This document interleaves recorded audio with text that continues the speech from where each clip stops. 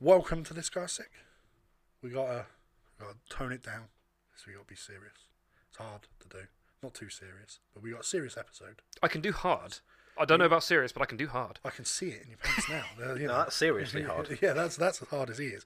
That's about as serious as we're going to be on the episode. We are going to still be able to talk freely, but we are talking about a serious subject, and sometimes a light-hearted approach to a serious subject is what's needed.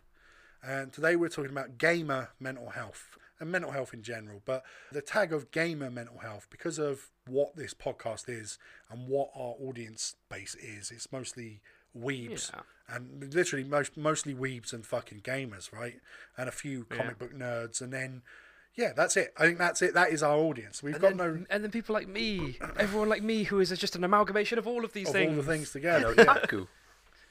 Yeah, they're just all in one. Yeah, like myself. We get some wrestling fans too, but I think they borderline on geek culture too. You know. Yeah. So it's a serious episode because what prompted us months ago to talk about it is so far in Guernsey, where we live, there have been like 52 suicides this year alone, and most of them have been men, similar age group to us, literally between 25 and 40. Most of them have been in that age group. And male suicides are an epidemic level. They are a fucking problem right now, a deep-seated problem in society. Yeah. And we had a conversation a few weeks ago and asked ourselves, do we want to talk about this? Do we want to open up about our own issues and depression and problems we've had? And it was a resounding yes amongst the team. So here we are.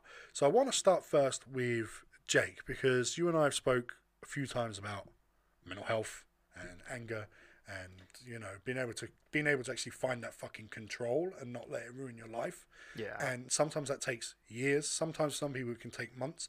So I want to start with you and just go into like how what like your mental health journey to where you are now, where you got a job, you got misses, you got your life in balance, you're feeling good, mostly. Savings, boy. Yeah, and saving. But, well.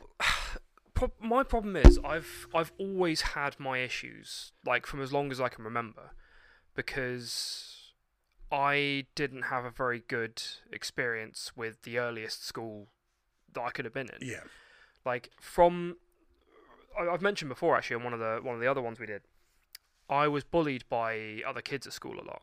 A lot of them would like latch onto the fact that I'm half Chinese, and they'd call me a chinky and make loads of sweet and sour jokes and things. Yeah. I can make the jokes now because I'm comfortable, but it's taken... Back then it was hard to fucking deal with. And especially as, like, a 5-6-year-old kid in fucking reception year here, which is, like, sort of kindergarten level. Yeah, and then Guernsey, to clarify, is, 99% white as an island? Yeah, 99% white. But, like... For me, especially at a young age, being bullied for that reason, which is something I had no control over, that was really tough. Like, even as a child that young, to be picked on that heavily by almost everyone else was horrid. And because of that, like, I've always had problems with stress, anger, depression, all sorts of this kind of stuff, anxiety, the works. And sort of as I grew up through primary school, I managed to end up with a group of about 4 or 5 friends. That was about it. Like, I didn't exactly have a massive group, and so they helped me get through. But the thing that I've always had is gaming. As long as I can remember, like I can remember even as young as like 4 or 5 having a fucking chunky grey classic Game Boy in my hands, playing Mario. Like, gaming has been a constant for me. So like for me, it's less of a hobby and more of a lifestyle. Yeah, because one thing with gaming, especially because I was bullied heavily at school too, and I was just bullied because I didn't fit in. I just liked different things. I just liked different music. Everyone was listening to fucking Jungle is Massive, and I'm sitting there fucking listening to Nirvana, like, it was a very fucking different kid. And people, because of that one reason alone, I didn't dress like them. I didn't look like them, was you're a piece of shit and we don't fucking like you. You're a weirdo. You're a cunt. But I never felt judged playing a game. You know, a game was like having friends that aren't going to ever fucking judge me for not being the same as them, and that's kind of how that felt. They're not going to look at you and go, "You're different to us." But that was the other thing. Like the few friends I did have, they also had an interest in gaming as well. Yeah. And it was one of the things that I was able to really sort of find in other people. But then it kind of reset itself after primary school, which is the horrible thing for my story there a little bit. Year 6 going into year 7, which is At high school. for the Americans. I then had a scholarship to one of the better schools on the island, which was an all-boys school, which is a first fairly bad start. Yeah. So I went into one that was split gender-wise, so you only had boys at the school, and there was nobody I knew, barring like 2 other people that came from my primary school, that I wasn't exactly in tight with. So I went from having 4 or 5 friends that I knew fairly well to having no friends again.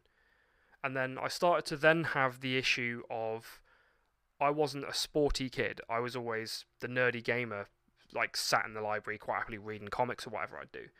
So the better school on the island for us is a very sports-orientated school. So most of the kids that get in on scholarships are sports scholarships. Yeah. I was an other academic. people what pay to get in as well. Yeah, it's mostly paid. It's almost entirely paid. So then there's a level of difference then, because you're a scholarship kid, and their parents are rich enough to fucking pay for their education. So I was the poor scholarship kid, and they were the rich paid kids. So that's another, interesting point of difference there. Kind of just spilling my life story, really. With that, like, I basically had no friends up until probably about halfway through my first year, where I made 2 friends, and that was what I had until about year 9, which for us we start at year 7, which is the when you're like beginning. 12, right? Yeah. So by year 9, you're like what, 14, something like that. Yeah, I had to repeat year 9, which was even worse, because my depression and everything got so bad because of how badly I was bullied and how everyone teased me and picked on me. It got so bad that I just switched off at school. So I got to the point where I wasn't doing anything at all. I'd just sit and sleep in lessons. And eventually the teachers just gave up trying to, deal with it. So the headmaster gave me a choice at the end of that year, which was either we expel you or you repeat the year. Now, I think I made the better decision in repeating the year, because otherwise I'd have fucked my grade chances. Yeah, and the thing with it is it's a hard choice for you to make, because while there are snooty cunts that you have to deal with, the level of education you're going to get there is better than just the bog standard school at this point. So from like a prospect thing, or from just the personal education, your personal intellect is better off in the school with all the arseholes in. That's the problem. Which is like a huge problem. But then the weird thing there is, like, after repeating the year, at the end of my second time through that year, I had some of the best grades in the year, because I'd kind of proved that I was listening half the time. I just couldn't be bothered because I was getting so much shit for it. Unfortunately, the bullying didn't improve because I was then the kid that was held back a year, which kind of fed into it as well. So this was the sort of point my mum had kind of relaxed a little bit with me at home and kind of let me out and do my own thing. And I started spending a lot of my Saturdays in town, going to the gaming shops and shit, and just generally just being a layabout in town. And I started meeting people in town, and I managed to make some friends outside of school who were like metalheads, played games same as me. So that sort of thing started to improve things from roughly the point I got held back. But then there were other things obviously with that, where then I'm starting to hang out with other people, and there were girls with the group and everything, and then you start to get into the whole you're a young adult. Or every person at early teens or mid-teen goes through the same fucking shit. Yeah, and you have the whole thing of, oh, there's girls. Oh, I really like this girl. I wonder if she likes me. She doesn't like me. This is depressing. Rejection! Rejection! Sad. So there was that on the side a little bit as well. But it actually got really bad with school, to the point, like, some of the kids at school were bullying me really badly, and they'd follow me after school. But after school, I'd go straight down to town to meet some of my mates who were, big, long, dark hair, fucking metal studs and spikes, the moment they saw where I was going, they'd fuck off. And it was like, yeah, we're not tangling with these guys. These guys look like trouble. Now he's not on his own, and now there's more of them. Yeah. They outnumber us. Fuck, we're off. But the other thing I got bullied for a lot is I've always been a weeb, so I've always liked my anime, my manga, all that kind of shit. And I used to sit and read it in our school library. And the librarian was really cool because she got in a load of manga and shit on my recommendation. And I actually ended up still being friends with her. Even now, I keep in contact every now and then. It's thriving. Like there's loads of manga in that library. So it's so weird though, right? Like, and I often think this as well. The shit I was into at school, the shit that you're saying you're into, we would have been friends if we were at school at the same time, right? Oh, for sure. That's just, it was the same kind of vibe. But now at school, you can be that. But you go back to the 90s and early 2000s, it was fucking hard for kids to be like that. Really hard. It was hard. It was hard for me at school in the late 90s, mid-late 90s. Fucking wanting to listen to metal music, wanting to grow my hair, wanting to fucking, wear clothes that no other cunt did, because that school was full of fucking idiots, just absolute scum.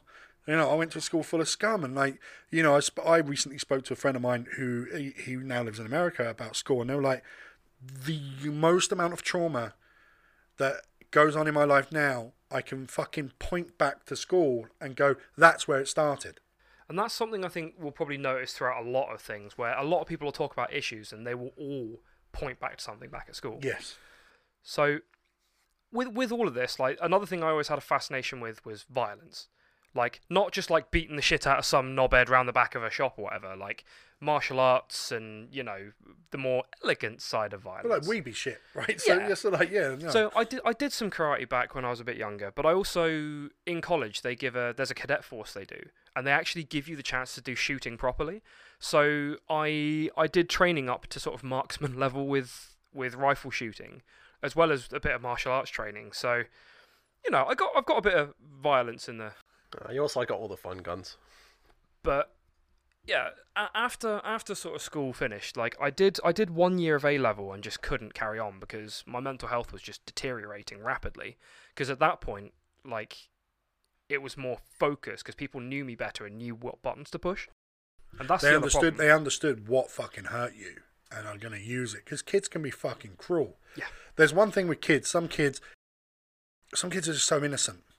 They're soft. I can see it sometimes with kids, like, and you think, fuck me, this kid's going to struggle.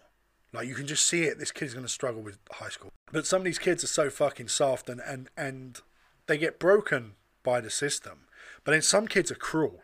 Some kids, when they're 5 or 6, you can just see the fucking devil in them, right? Some kids, you just think a little shit. You're going to be a cunt. But yeah, so, like, college was always a shit experience for me, but then one of the things I got from that was serious issues with anger, because I'd get so pissed off at people for a lot of things, and that kind of simmered a lot for a couple of years until I ended up in one job where I may have had an angry outburst and I lost the job.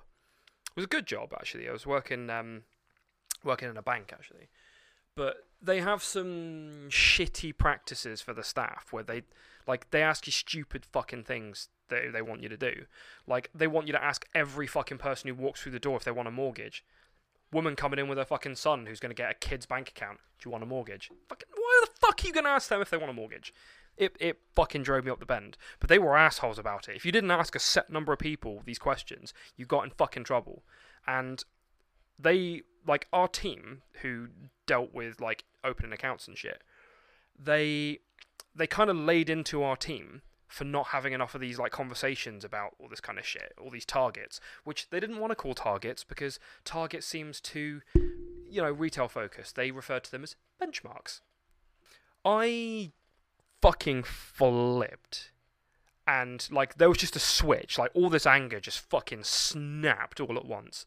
And I was seething all day. And I was talking to one of the others, and I was like, oh, I'll fucking cut up their family and send it to them in the post.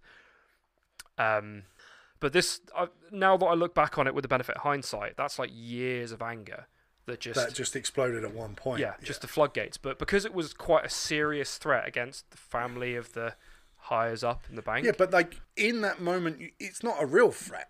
No. It's just an explosion of, fuck you, you cunt, I'm gonna, and you just say something. The police were called.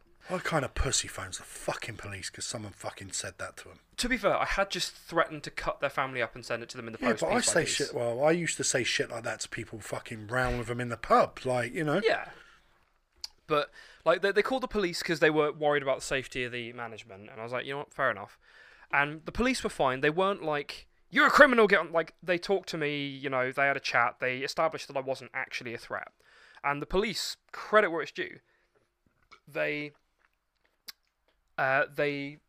took me up to hospital, to A&E, which probably isn't the best place, but there wasn't really anywhere else to go because Guernsey's not that progressive for it. Even now, it's not that great. But we went up to A&E for effectively a first diagnosis, and I had several sort of evaluations and things. Now, the place I used to work, they paid for some of the evaluations. They were very good about it. So they did just go, you're sacked immediately. They did decide to let me go a couple of months down the line, but they paid me up until the point that they let me go.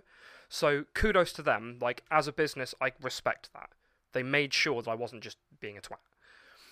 And the evaluation came back that it was a serious mental break. And after that, I was in therapy for about 3 years for my serious anger issues. But one of the other problems from a lot of this was I always worry that people don't want to deal with my shit. People are sick of me. People don't actually want to be hanging out with me, even when I am hanging out with them. And I always end up asking a lot of my friends, like, you know, I'm not bothering you. I'm not a problem. You don't mind me being around. You don't mind hanging out with me. And like, I don't like dealing with idiots. Like, idiots get my fucking hackles up. I get angry about them. But now that I've been through all the therapy and things, I've got better coping mechanisms in place to deal with it. And I wouldn't have had those if I hadn't done that therapy. And sometimes you realise that idiots are also just going through shit themselves. And you don't know it. Because people are really bad at conveying their true feelings. And sometimes some guy, like, especially work situations, are bad for it. Like retail jobs, things like that. Oh, yeah. Sometimes you can speak to someone, they're just a cunt. But you don't know that her husband's just cheated on them. And fucking left them with 2 kids. Like, you don't know that. And they're coming in and taking out on you. But they don't know that you have got anxiety issues and are on medication and haven't slept fucking last night. So then you both get into shit and you could lose your job over it. But the reality of it is just there's a miscommunication. If we could tell... Imagine if we had... I'm not advocating this, but imagine if we had like the fucking neural link, right? And the neural link sent out like a mood signal. Like, and when you looked at someone, it's like a little aura above their head that told you green, so this person's fine, right? But that one over there has got red. So there must be something wrong right now. If I'm going to ask someone in the shop a question, dude with the red fucking aura, he's not worth it, right? But then if you see a customer coming over and you look at them and the customer's in a red, and you go, oh, shit, who have we got? Right, Danny's in a blue. Get him to deal with him, because at least he's not fucking, like, I'm pissed off myself. Like, this is not going to work. He might, if that gets him to an orange, at least he isn't going to explode, you know? And he might calm them down because he's more equipped because of how he deals with it. Like, if there was some way we could just have a little bit more understanding for each other, like whether it be understanding body language, I think that's a big one that people miss. People miss someone who's fucking rearing up. They just miss it. They don't realise the person's blowing up and looking for a fight. A lot of people miss it and they're like taken aback by it. And if we could just have that level of acceptance that sometimes people are going through shit. Yeah. And like with anxiety and things, especially for a lot of people, I think a lot of it will come from past relationships. Like, I can kind of attest to that as well, where I had a girlfriend who cheated on me fucking years back. I was about 16 at the time, I think. My first serious girlfriend, fucking lost my virginity to her, the works, and she was the one who cheated on me. And when you're sort of getting that deep into something with someone that you really quite like... And your hormones are all over the place as a teenager as well, so you feel such a deep love at that age. Like, not... Yeah. I wouldn't even say it's a real level of love. It's like a weird thing. Well, yeah, it's like first at that time, age, it's real. It's all real. First time out of a family member, you found a loving connection. Obviously, family's a different kind of love unless you're from Alabama. But it's the first time you fucking actually connect with someone, and you're like, holy shit, I want to be with some. What the fuck is this feeling? I want to be with someone. How the fuck have I ended up like this? I've never wanted to be with anyone in my life. Like, you know. But I can cut that one quite short, really, which is just my first serious girlfriend. She fucking cheated on me. Ever since then, fucking every girlfriend I've been with, always paranoid. Like, my current girlfriend will tell you, she'll be like, he's always checking to make sure I'm okay. He's always checking to make sure I'm not fucking being wound up. And it's like, it probably winds her up like he fucking asking, to be honest. But that's another thing that feeds into all the mental shit. Like, stuff like that just sticks with you. And the younger you are, the more it affects your permanent mental state. Yeah, I mean, that's a big part of trauma. And sometimes people go through micro traumas, right? They go through ones that they don't even realise when they're young. But by the time they get to fucking 30, they've realised they've had 40 of these little micro ones that have all combined into a fucking giant one. Yeah. And now they've got some baggage to deal with. And we'll talk a bit later about dealing with baggage, because I know I personally had to fucking let go of a fuck ton of baggage from, especially working in the television industry, and just bitterness and anger and stuff like that I had to get rid of, and I had to find ways of getting rid of it. And you can actually do it. You can find ways. I'll say this now to everyone listening. You can find ways to fuck off that, not bury it, like literally get rid of it, remove it, find ways to actually stop yourself going down these negative pathways that you have gone down so many times before. You don't even need to look anymore, because you just follow the fucking river bed, because you've done it too many times. Yeah. So, kind of a fucking that's your massive insight into my life story there. Yeah. But yeah, like I effectively, I've got a lot of issues: depression, paranoia, anxiety, anger, and I've gotten to a really good point in my life now, because I've made the effort to change things, to improve, to actively work on my issues. And I've pushed past a lot of my problems of, I don't want to do this, I don't want to get up, I don't want to deal with things. And that's a big one. Get on. We will definitely dig into that later, because we've got some questions here as well. But I will just say now, the only person who is going to get your motivation back is you. And you have to want it. And even if you want it and you can't find it, you just have to do it. Because eventually just doing it will come naturally. Yeah, if it's like you need to go to the gym because you've put on loads of weight and you just got to fucking do it. The one trick that always stuck with me when I used to go to the gym is I used to go to the gym all the time, and then I had this big break from it for a few years. And when I wanted to go back into it, someone said to me, pack your gym stuff and fucking put it on the door handle. Because if you start going, I can't be bothered, we've already packed. Well, yeah. Yeah, you've already packed. It's already. If you're going to leave the house, might as well take your fucking gym bag with you, because it's sitting there on the door handle waiting for you to fucking leave.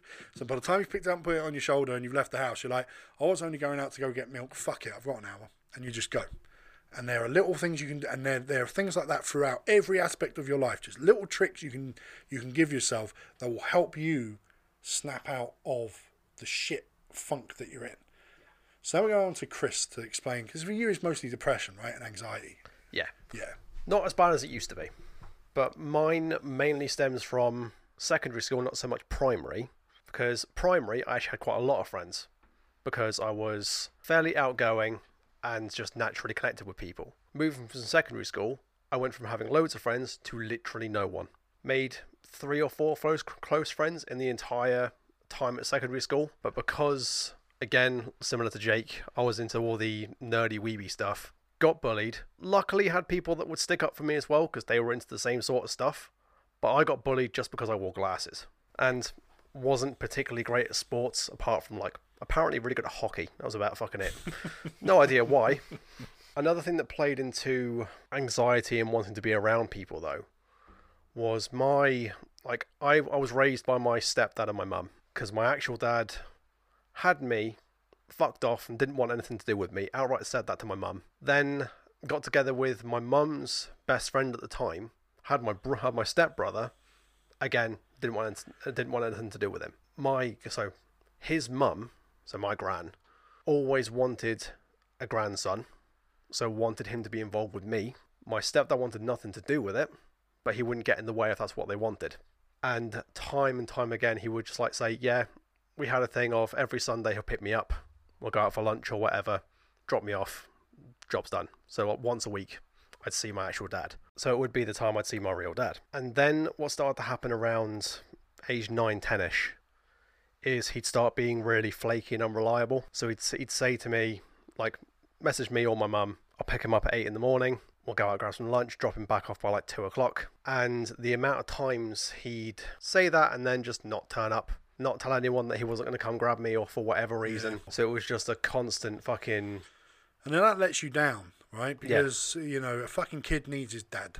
And not having a dad or having a dad who's being flaky, it fucking hurts you, even if you don't realise it. Even if you have a brilliant mum, there's still a part of you that's always fucking wondering what happened with dad. Like, what is dad? What have I done wrong to not want to be around him? We'll loop back around to that in a bit, because I didn't have a dad. Yeah, but like I'm saying, but then a big part of it is, right, you've got issues, you had issues with anger, with understanding who you are racially. Your dad could have fucking helped you with both of them. Yeah. Do you know what I mean? Like, that's just what it is, and it's a fucking shame. And I don't want to interrupt Chris too much. Yeah, I don't want to either. But what a big problem with modern society with this independent woman, I don't need no fucking man thing is, your sons will need their fucking dad. Yeah, but it's not even just the son. Your kids need boy, them. Girl, doesn't matter. They both need influences but, from both parents. But we are looking at now the Fight Club quote of a generation of men who grew up not knowing their fucking father, and it's fucking detrimental on boys, especially, to not know what a man is and not know how to go from a boy to a man. Mum can't teach you that. Mum can teach the daughter how to go from a girl to a woman. She can't teach the son how to go from a boy to a fucking man. And it's a fucking hard thing. Although my mum's probably the manliest woman I've ever known. She's more manly Everyone than says most. your mum's a badass, so... Yeah, I wouldn't fuck with her. Well, my mum's the type of person who'd rip your arm off and beat you to death with it, even if you were 6 foot tall and built like a brick shithouse. What was her nickname in the police? The Rottweiler. There we go. The police called her the Rottweiler. Yeah. But yeah, back to Chris. We'll let Chris carry on. I'll talk about that in a bit. But no, eventually it got to the point where, after like a couple of years of this happening, I just went, fuck it. I didn't want anything to do with him, but it just generally started to make me really fucking upset. Mm-hmm. And my stepdad, who, as far as I'm concerned, is my dad, to anyone who knows him, he is my dad. But he's told me this. He told me this when I was like 16. I'm like, fair play, because it was probably for the better. He met up with my old man. Took him out to like Bluebell Woods, local little forest, nice secluded little area. Had a fucking word with him. If you tell him you're going to pick him up. If you let him down again, I'll drag you back here and beat the shit out of you. I mean, I got lucky when my parents split up that my dad was who he was. He wanted to be a dad, and nothing was gonna fucking stop. And I got lucky because I saw it with so many of my mates. Their relationship, and sometimes it was the dad's fault, sometimes it was the mum's fault, sometimes the mum was such a fucking toxic. Every time dad come around to pick the kids up, fucking slapping him, screaming at him. So guess what? Dad starts flaking out because he's fucking putting up with bullshit every fucking time. And sometimes dad was a flaky piece of shit. And they have their own mental health to think about as well, and their physical health is being assaulted, so their mental health isn't exactly going to be doing much better. No, and that's what it was with my dad and my mum. My mum was such a jealous person, constantly accusing him of cheating because he worked in television, which is where I ended up working. And often at the time he worked there, he was having to go away for like 2 weeks filming. My mum was like, he's going away fucking. She would say this to me as a kid. Oh, he's away fucking sleeping with women on set. Oh, this fucking... She would get it in her head that the celebrities in the TV show are trying to fuck my dad. And then he'd come back and she'd just scream and shout at him. And then my dad would go and sit in another room away from my mum. Do you know what I mean? And then I would be going... I want to go see dad, and my mum would be, you just fucking like him, aren't you? And she would say that. So she'd have this negative opinion of my dad. And when my dad broke up with my mum, when they divorced, it was because he's like, I can't fucking do this. I'm not happy. This is making me fucking miserable. And the only reason I'm sticking around for the past year of her doing it is because I've got kids. But I can still be a fucking dad to my kids. I just can't come home to fucking verbal mental abuse every day. So I understand it's hard, and I got lucky, but obviously you, like so many people, weren't so lucky with how your dad treated you. Well, luckily I had someone decent to step in the fucking plate, so... Oh, yeah. Well, no, that's more respect to your stepdad, mate. Do you know what I mean? You had a guy step up, and that's what a lot of kids are missing is when their dad goes missing, mum replaces dad with cunts. Yeah. You see that so often, right? You see it so fucking often with people, and they go through 5 or 6 of them, 5 or 6 fucking dudes coming in and out of your life when you're trying to learn to be a man, and they all treat your mum like shit. So now you're your opinion of men is low. You have to fucking identify as a man. You're a man yourself. You're going to become the thing that you think's a piece of shit, and that's going to fuck with you your whole life. But with you got lucky that you had someone you could go, well, I can be like him though. Yeah. Yeah. But then a few years down the line after that, pretty quick succession, both my grandparents passed away, and they were quite big influences on my life because when my mum was at work, my stepdad was at work, they were looking after me when I wasn't at school. And because my mum used to work night shifts, so she'd be working till about 10, 11 at night, and my stepdad was working till about 6, 7, I'd have a few hours with just my grandparents, and they were like two people I could talk to. They didn't necessarily get everything I was talking about, but they were always interested. Yeah. Grandparents are good for that kind of thing, though. Well, grandparents are they tend to love talking to you about whatever you're interested in. Like when I was talking to my mum about games, you could kind of tell she wanted to be interested but couldn't understand a thing I was fucking saying. Just glazes over. Yeah. Pretty much. Whereas at least with my stepdad, he did like playing games as well, so we had a common fucking bond there. And then after that, I think it was just because I bottled everything up for years and years. When they died, it was just sort of like, nah, I just stopped.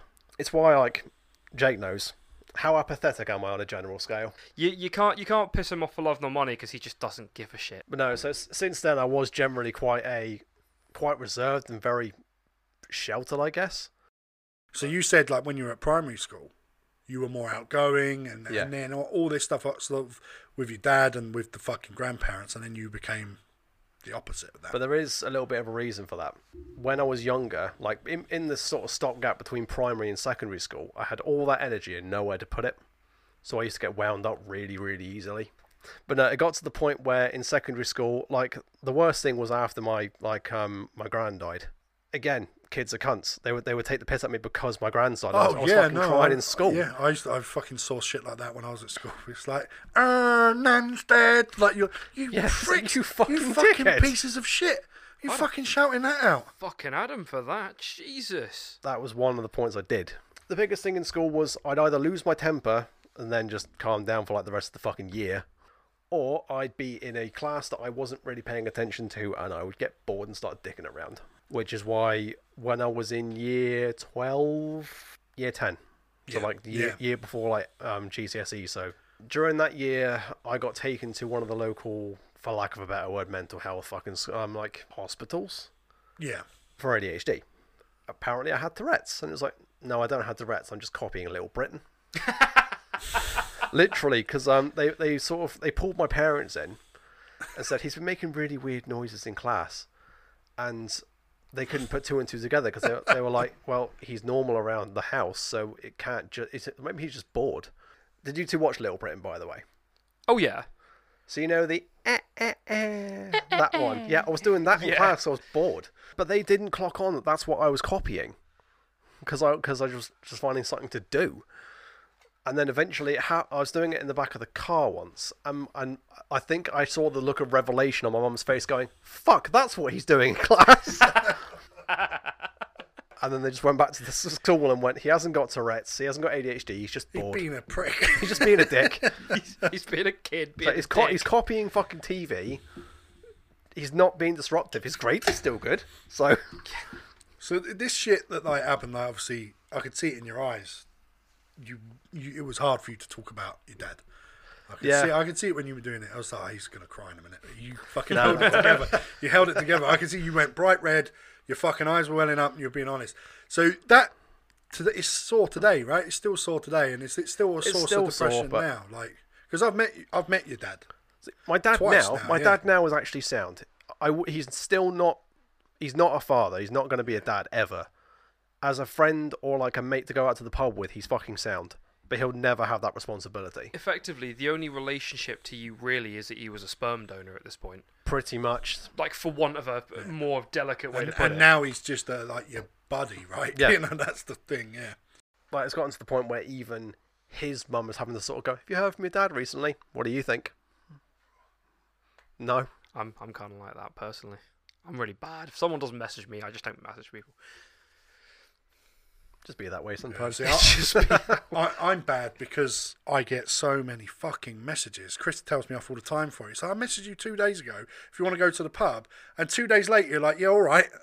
That was 2 days ago, you prick. But it's because I get fucking hundreds. They go so far down my line that I don't see them. And often I'll pick my phone up and see 20, 30 fucking messages. And I'll go, fuck it, I'm not even looking. Especially when Belen sent pictures of their fucking penis to the podcast. Like we've said before, all the nudes, 10. All of them to 10, yeah. Like if it's a picture sent to the podcast group, that's fine. I can't be told off for getting nudes from girls by my missus, because then I could just take a look and be like, nice. Yeah, it wasn't sent to me. It was just sent to everyone. It's a group one, but just any direct ones, 10, just 10. We can't get in trouble for that.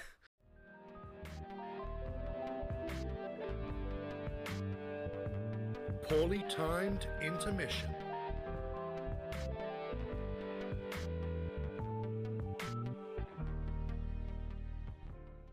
Back when you're younger, especially from like 1990s, well, anywhere from like the fucking 50s to the 2000s, you're always kind of, it's very ingrained, be the bigger man. You don't talk about your feelings. It's also very, I think a lot of that's quite specific to UK culture as well. Yes, what a man is in the UK. I never felt like I would ever be what is considered a man in the UK. Yeah, because all the way through growing up, I was like, I'm not a man yet. Why? But now I look at that thing of a man, I go, no, that's a broken man. What the UK presents as this tough, stiff upper lip, boys don't cry, is not. It's dated. It's parts of masculinity, and sometimes those parts of masculinity can be a gift, but not all the fucking time. No. Not 24/7 your entire life. But like that sort of thing is very different in America to what it is over here. Yes. And it's very different in Japan to what it is to here in America. So like what our experience is, or what is common or normal for us locally, very different to people across the water. But like, do you have a handle on it now, Chris? Do you have?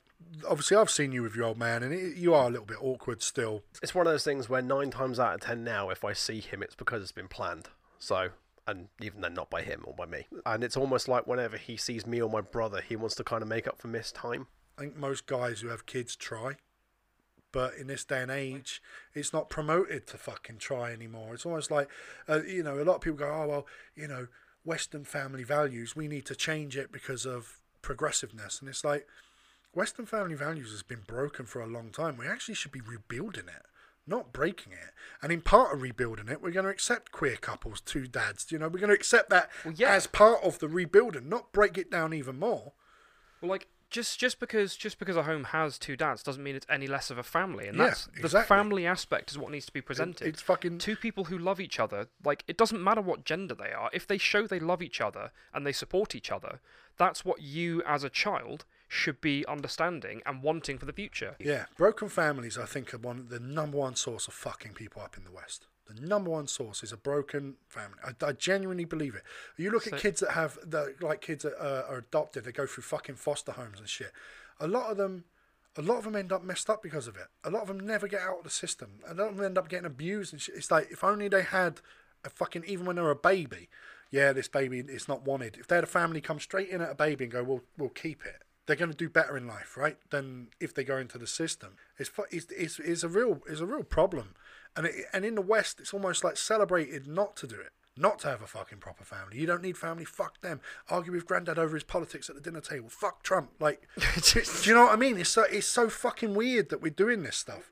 To be fair, I did have a bit of that because I never met my dad, let alone had a chance to judge him myself. Because my mum married him and got pregnant with me and everything. But they had to get a legal divorce and he was deported before I was born. Because he was wanted by the Triad? No, because he was a Triad. There's a Chinese called the Good Earth. It wasn't always called the Good Earth. It used to be called the Swallow at one point. Like the bird, not the cum. And they didn't offer that upstairs. They didn't offer that upstairs. But what they did have upstairs was a round the back fucking Triad ring going on where they were conducting illegal business out of the Chinese. In my case, my mum was more like a dad than a mum, truth be told. I mean, maybe not with you, but I think 9 times out of 10 it still affects people. I think it did actually. For you with the affect heritage thing, I think that was the big important thing. Yeah. You didn't know your fucking heritage, and you had no one there to fucking explain this shit to you. Like, culturally, you are half Chinese, but you have zero Chinese culture in you.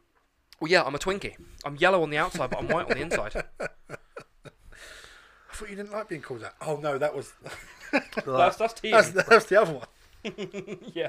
That began with a C. It still ended with Inky, but yeah. Yeah, Inky, Blinky. No, that's Pac-Man. But like, family trauma is a big thing. I think that's what it is with me. Like, a lot of what happened with me was the family stuff. Like, my family were just cunts. Like, I don't know how else to fucking explain it. Like, my dad's side of the family were always really fucking nice, like, supportive, nice people. But we would see my mum's side more because, like I said, my dad worked in TV, he was away a lot. Like with Chris, my nan used to have to look after me after school. Like, she'd pick me up because my mum wouldn't finish work till 6. And I had all these cousins. I had fucking 20 fucking cousins, right? And all the way through it, it was like we're the Mitchell family in fucking EastEnders. We are fucking family. You fucking look after your family. And I used to hate them. I used to sit there, they used to call me queer, they used to call me faggot. Like, they're fucking all the time. That's all they would fucking say to me. It's like, there's something wrong with him. He's a faggot. That's what they would say to me. And I used to go, am I? Like, I don't fucking know. I'm like, maybe, and they're like, why is he playing video games for? Why is he fucking watching anime and this shit? Come and watch EastEnders with the family. I don't watch that shit. I fucking hate it. Oh, he likes wrestling. What a fucking puff. Like, constant. From the people that watch EastEnders. Yeah. Yeah. Constant fucking abuse from them, right? And like, I remember as I grew up, I was like listening to like metal. I think I already listened to stuff like I say, grunge was big. I listened to lots of grunge. I listened to lots of like UK indie stuff, Oasis, Blur, Verve, that kind of thing, Garbage, Suede. Suede was super fucking queer as well, like musically. Yeah. So like, they would go, why haven't you got pictures of fucking supermodels on your wall? Why have you got fucking half-naked men on your wall? Why have you got bands on you? Like, it was just constant abuse. Anytime I saw them, I was just abused for being me. Abused for being who I was. And it was all centered around sexuality. They had a fucking huge thing that this stuff must make you gay. And gay is bad, and therefore you're a fag. And that is how my mum's side of the family treated me. And I was around them way more than my dad's side of the family. Way more. And it's weird that when I went to Spain a few years ago and spoke to my dad, and he was like, oh yeah, when you were a kid, you really loved fucking Smashing Pumpkins and all this stuff. I said, where the fuck did I get that from? I asked him. I said, because my dad listened to like Iron Maiden and things like that, but he wasn't listening to fucking grunge, right? And he said, your uncle, because my Uncle Mark's 10 years older than me. He said, so when you would go to your grand's, his mother's house, and my uncle still lived there, because he was, you know, I'm 10, he's 20, he still lived at home. He was like, you'd sit with him. He said it was him who fucking got you playing fucking video games. It was him that got you fucking into this music you like. And I was like, I don't really remember it because I was so young. I mean, this was going on when I was 5 still, and he was 15. And when I was 6, 7, and he was like a huge cultural influence to me that as I grew up, I always wondered where the fuck I got into it from. But it was from him, and we're still close now. And when it came to my mum's side of the family, I just fucking hated them. They were like, cousins coming to stay for a week. Oh, brilliant. He's going to call me a bender. Every fucking day. Well, that's going to be the other thing. Because you had a lot of shit from the other side of your family, you might have blocked it out. Yeah. You might have just like mentally blocked some of the memories from that sort of time, which unfortunately would include some of the good ones. Yeah, and then I got to this point where I first heard Korn. And it was the first album, and it might have been out about a year and a half. Came out in 96. I definitely played Final Fantasy VII, which came out in 97. I heard that after I'd played that for sure. And I remember going, this speaks to me in a way nothing else has ever fucking spoke to me, that first Korn album. And the song Faggot, right? And, you know, how people would just constantly come, because I got called it at school too, right? It was just constant. And it was like abuse from family members, same thing, all sexually orientated. I went like Jake to a school with only boys in. So the worst thing you can call someone at a school with just boys in is gay. It's the worst fucking thing you could have. And I was fucking just bullied heavily, week after week, day after day. I'd go sick from school. I'd fucking bunk off. I'd wait. My mum would leave in the morning, and I would wait up the road and hide in the rain, in a bush. Just wait for my mum to leave after me. Once she left, I'd go back indoors. I'd just fucking play PlayStation. I'd do this like 2 or 3 days in a row before the school phoned up and said, where the fuck is he? And I was doing this a lot. I was bunking off school. I'd go to school and then leave at lunchtime, fuck off to my mate Ken. I used to go to his house and watch wrestling at school. Like, it was fucking horrific. And it was physically violent as well. These kids would beat the shit out of me at school. Like, we had one kid get fucking glass smashed in his face at school because we had loads of like gypsies and stuff. The school was fucking violent. It was fucking scum, and it was horrible. Like, and we had a teacher at school get sexually assaulted. A teacher. Because you know when kids would bundle in the corridor and they'll fucking jumping on each other. One of the teachers got dragged down, so people started fingering her, fucking assaulting her and touching her. Jesus That's the school. That's the school I went to. It was scum. It was absolute scum, and it was just horny boys that they're getting pent up and angry because there's no chicks around. There's no girls for them to talk to. So you're a faggot. You're a pufter. You're a this. I'm gonna finger the teacher. I'm gonna fucking get my knob out. I'm gonna be like. And they were just fucking weirdos, right? They were so weird. And then I started to develop a friendship with this group that was all the gay kids. That was all the fucking weird weebs and fucking anime kids and emo kids that just before emo even existed, they kind of had the emo-y look going on.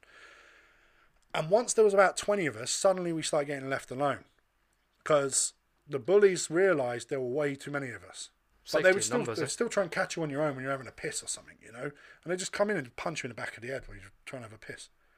Stuff like that. And I went through so much of that it made me like a jumpy person.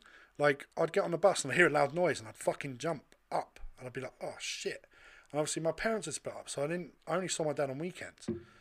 And, you know, he was like, not ultra macho, but my dad used to go mountaineering, rock climbing. Used to go on fucking expeditions and fuck off for 4 months climbing fucking K2, you know? So typically more manly type things to do. Yeah, manly things to do, but not typical in English standards, fucking rock climbing stuff. But he used to cycle a lot. So, like, sometimes my dad would come to school after school and he'd pull up on his bike and he'd be like, how you getting home? Because I'm going to be home in 5 minutes. I'll come pick you up. And they go, your dad's a bender. Your dad's wearing spandex. So they'd fucking say it about my dad as well. And I used to just sit there and think, why the fuck? I used to want to kill myself when I was at school. It was really fucking bad. I hated it. I'd do anything to get out of school. Anything. And in the last year of school, me and my mate Dave, he listens actually, and my mate Kurt was a big fat kid. They used to call him the fattest fucker in the world. Do the truffle shuffle, you fat cunt. They'd fucking they tell him that 20 times a day. And a few other mates. We decided we're just not going back. We got to year 11, and there was like this 8-month period where we were going in to do studying. There was no lessons anymore because you're doing your GCSEs in May or whatever. So it's like that September you go back and it's just study leave.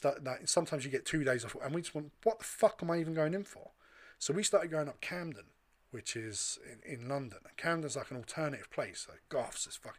So we started drinking. And anyone in the scene knows Camden Market. Yeah, we started going up there at like 15, drinking booze. Like we started getting into alcohol, doing some drug. Like we shouldn't be doing that, but this is city life for you, right? But then we were meeting girls and we like fucking fingering and playing around. So we wanted to be there. We didn't want to be at school anymore because school had failed us. It failed all of us. We were not protected. Even the teachers were joining with the bullying.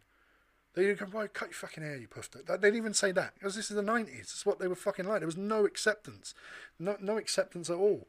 And this carried with me until I was about 18. I never, ever kicked out of feeling not wanted. It's like when we were talking about Seven. I said, watching Cloud not be accepted by anyone fucking spoke to me because the whole way through the game, he's not accepted by the people around him. He just lies about himself. And I used to do it. I used to lie to people. I used to tell people I was doing something I wasn't doing. I wouldn't want to open up and tell people I was playing video games with my mates all weekend. They go, you know, the school bullies would be like, what the fuck did you do the weekend? Fucking hell, what are you doing? Sucking your mum's tits? Like, they'd fucking say stuff like that. And I was going, no, I was out drinking with my... Like, I just lie. I was out with my cousin. My cousin's older, because they feared my cousin Dan, because he was like 18, and he was into drum and bass, and they all thought he was hard. So I was like, yeah, I was out with Dan. And I said, yeah, we went to a drum and bass nightclub. I didn't fucking go to a nightclub when I was 15. The fuck am I... And I'm just lying, right? Yeah, he snuck me in. Yeah, I was drinking. Oh, I got off of a bird who was 25. Like, I'll just lie so they'd leave me alone, and it never did. And I let this boil up in me for fucking years. And then I remember I was out with my friends, and there was a little emo kid with his guitar waiting at the bus stop. And these group of like 4 or 5 guys just walked past him and punched him square in the face. No fucking... And I lost my shit. Just lost it. It all come out of me at once. And I fucking grabbed one of them and I smashed his head into the fucking wall. I'm fighting another one, and then I ended up getting arrested because one of them's faces was split up that I hit him into the wall. And then after that, my anger was just triggered, and everything. I'd be on the bus, someone would go, "You fucking looking at?" And I'd just explode, like just a fucking massive anger, and I'd fight them there and then because I'd suppressed it for so long. They did this. And I was like that for years that I started having to have mental evaluations because, like Jake said, they thought there's like an explosive fucking issue with me. And there was, but I knew where it had come from. No matter how much you explain it, they want to find a chemical imbalance in it. It's like, no, you've downtrodden me and made me feel like shit for fucking years. How am I going to do it? And after all that kind of happened, I then started getting bullied at work, at ITV, at TV. And it was the same stuff. Like, it was me and my mate Jimmy there. Jimmy was a skinny guy, loved the fucking joint. So every day we'd come into work, and on Jimmy's locker they'd post like "dead smackhead found," like stuff like that on his locker. And on mine it was all gay shit. Same thing. Gay, bald, leather-clad bears, dicks out on my locker. Same stuff. Because for whatever reason, wearing fucking nail varnish on the weekend when he's not at work and going to fucking goth nights and shit must be a bender to them. Like, you have to be gay. You cannot be straight doing that stuff. Only homosexuals are allowed. Yeah, it's like, I'm not there for the pussy. I'm only there to be gay. And look, if you're straight, I'm sorry, you can't wear nail varnish. You have to be a homosexual to wear nail varnish. I'm sorry. You must be, yeah. And I came up for a promotion. It's mad, eh? I came up for a promotion, and I'm sat there in a promotion, and the guy fucking just started laughing at me because he was one of the pricks. One of the bullies was in the interview. He started laughing. He went, "We're not going to fucking promote you. What are you even doing here?" And he just went, "Fuck off. Just fuck off. We've got better applicants than you. Fuck are you looking for a promotion? We're going to hire someone new." And he did all this. And I remember just sitting there, and then the woman who was doing the interview came back with my glass of water, and then they did the interview, and they asked me, and I fucked it all up because he just told me I weren't getting it. Like, so then the other people, the HR people that had to be there, they were asking me all these fucking questions. I probably could have still got it if I'd fucking won them over, but he'd done me. And I woke up one day and I couldn't even get out of bed. I had to go to the doctor. I was signed off for a year, and in that year I started taking drugs, lots of cocaine. I started getting violent, fighting people all the time. It really fucking sent me downhill. And then the girl I was with split up with me because obviously I was now a fucking piece of shit. You know, I was just fucking drinking and fucking not doing anything. And then I had to move in with my mate, and I thought I've lost everything, and it's all stemming from this one place. And then I don't know what happened to me one day. I went out with a friend, and there was this guy at the bar, and he had red fucking hair, eyeliner on, surrounded by birds. I'm watching him, and other women who didn't know him are now approaching him because he's there like, this dude is picking up, this dude's got magnetism on him, right? So I got up and I walked over to him and I said, "What the fuck? Like, how are you doing this? How are you fucking doing this?" And he said, "Oh, I'm a pickup artist," which was a thing, right? It's not really a thing anymore. Yeah. And he said, "You had the balls to come and ask me. Here's my fucking number." I just phoned him one day and he said, "Oh, come down, come and hang out." So I came down, I hung out, he's teaching people, and then we went for a drink afterwards, and he was prompting me to talk to strangers. He was like, "Huh, fucking go talk to her." So I was like, and he was like, "You like all this like leather, black, like metal, like fucking tailor it. You look like the fan of the superstar, not the superstar. You got to start looking like the superstar." And it just, light bulbs went on in my fucking head. And from that day, boom, gone. Depression, everything, just fucking gone. I just went, he's right. I've got to act like someone if I want to be someone. I've just got to act. I've got to fake it till I make it. I've got to make myself act like the person I want to be the person I want to be. Yeah. And then it completely changed my life. I've never looked back. And even now, I wouldn't do the shit I was doing back then.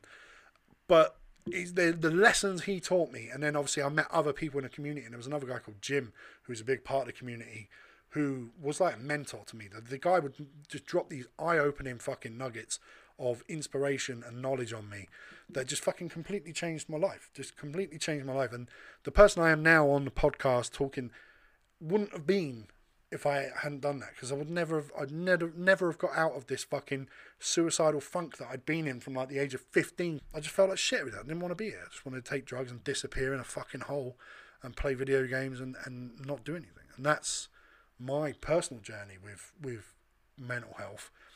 But the big focus was I had to fucking do it. I had to do something. Otherwise I couldn't have fucking snapped out of it. Well, like with me, like with when I went into therapy for a couple of years, I realised there was a problem, and I went, no, I've let my anger get out of control. I need to fix this. I realised I had a problem after a very big snap. But then I was like, no, I need to fix this. So I went and got it fixed, and now I'm a lot better than I was then. And when I came back to work, nothing fucking bothered me then. They go, oh, you fucking dickhead. And I was like... Nah, whatever. What? Do you know what I'd say to her? I'd just be like, morning to you too. And they wouldn't know how to react. Whereas before, I'd go... and I'd get fucking depressed. They'd see it affect me. Whereas now I'm like, morning, mate. It got to like a year after going back to work, saying morning, mate. And when I walked in, they were like, good weekend? Because it didn't fucking... They'd found someone else now to fucking pick on. Yeah.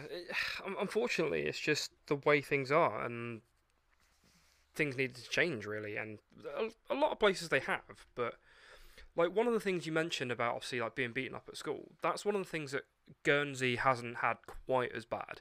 There's always been violence in schools. Like, as long as schools have been around, there's been fucking violence in schools. But nothing's been serious. Yeah, Guernsey schools never had that level of violence. Like, we always had a lot more psychological shit. So, where we... Like, if you hit someone, fucking teachers would be all over that shit. You know, fucking parents would be called the works.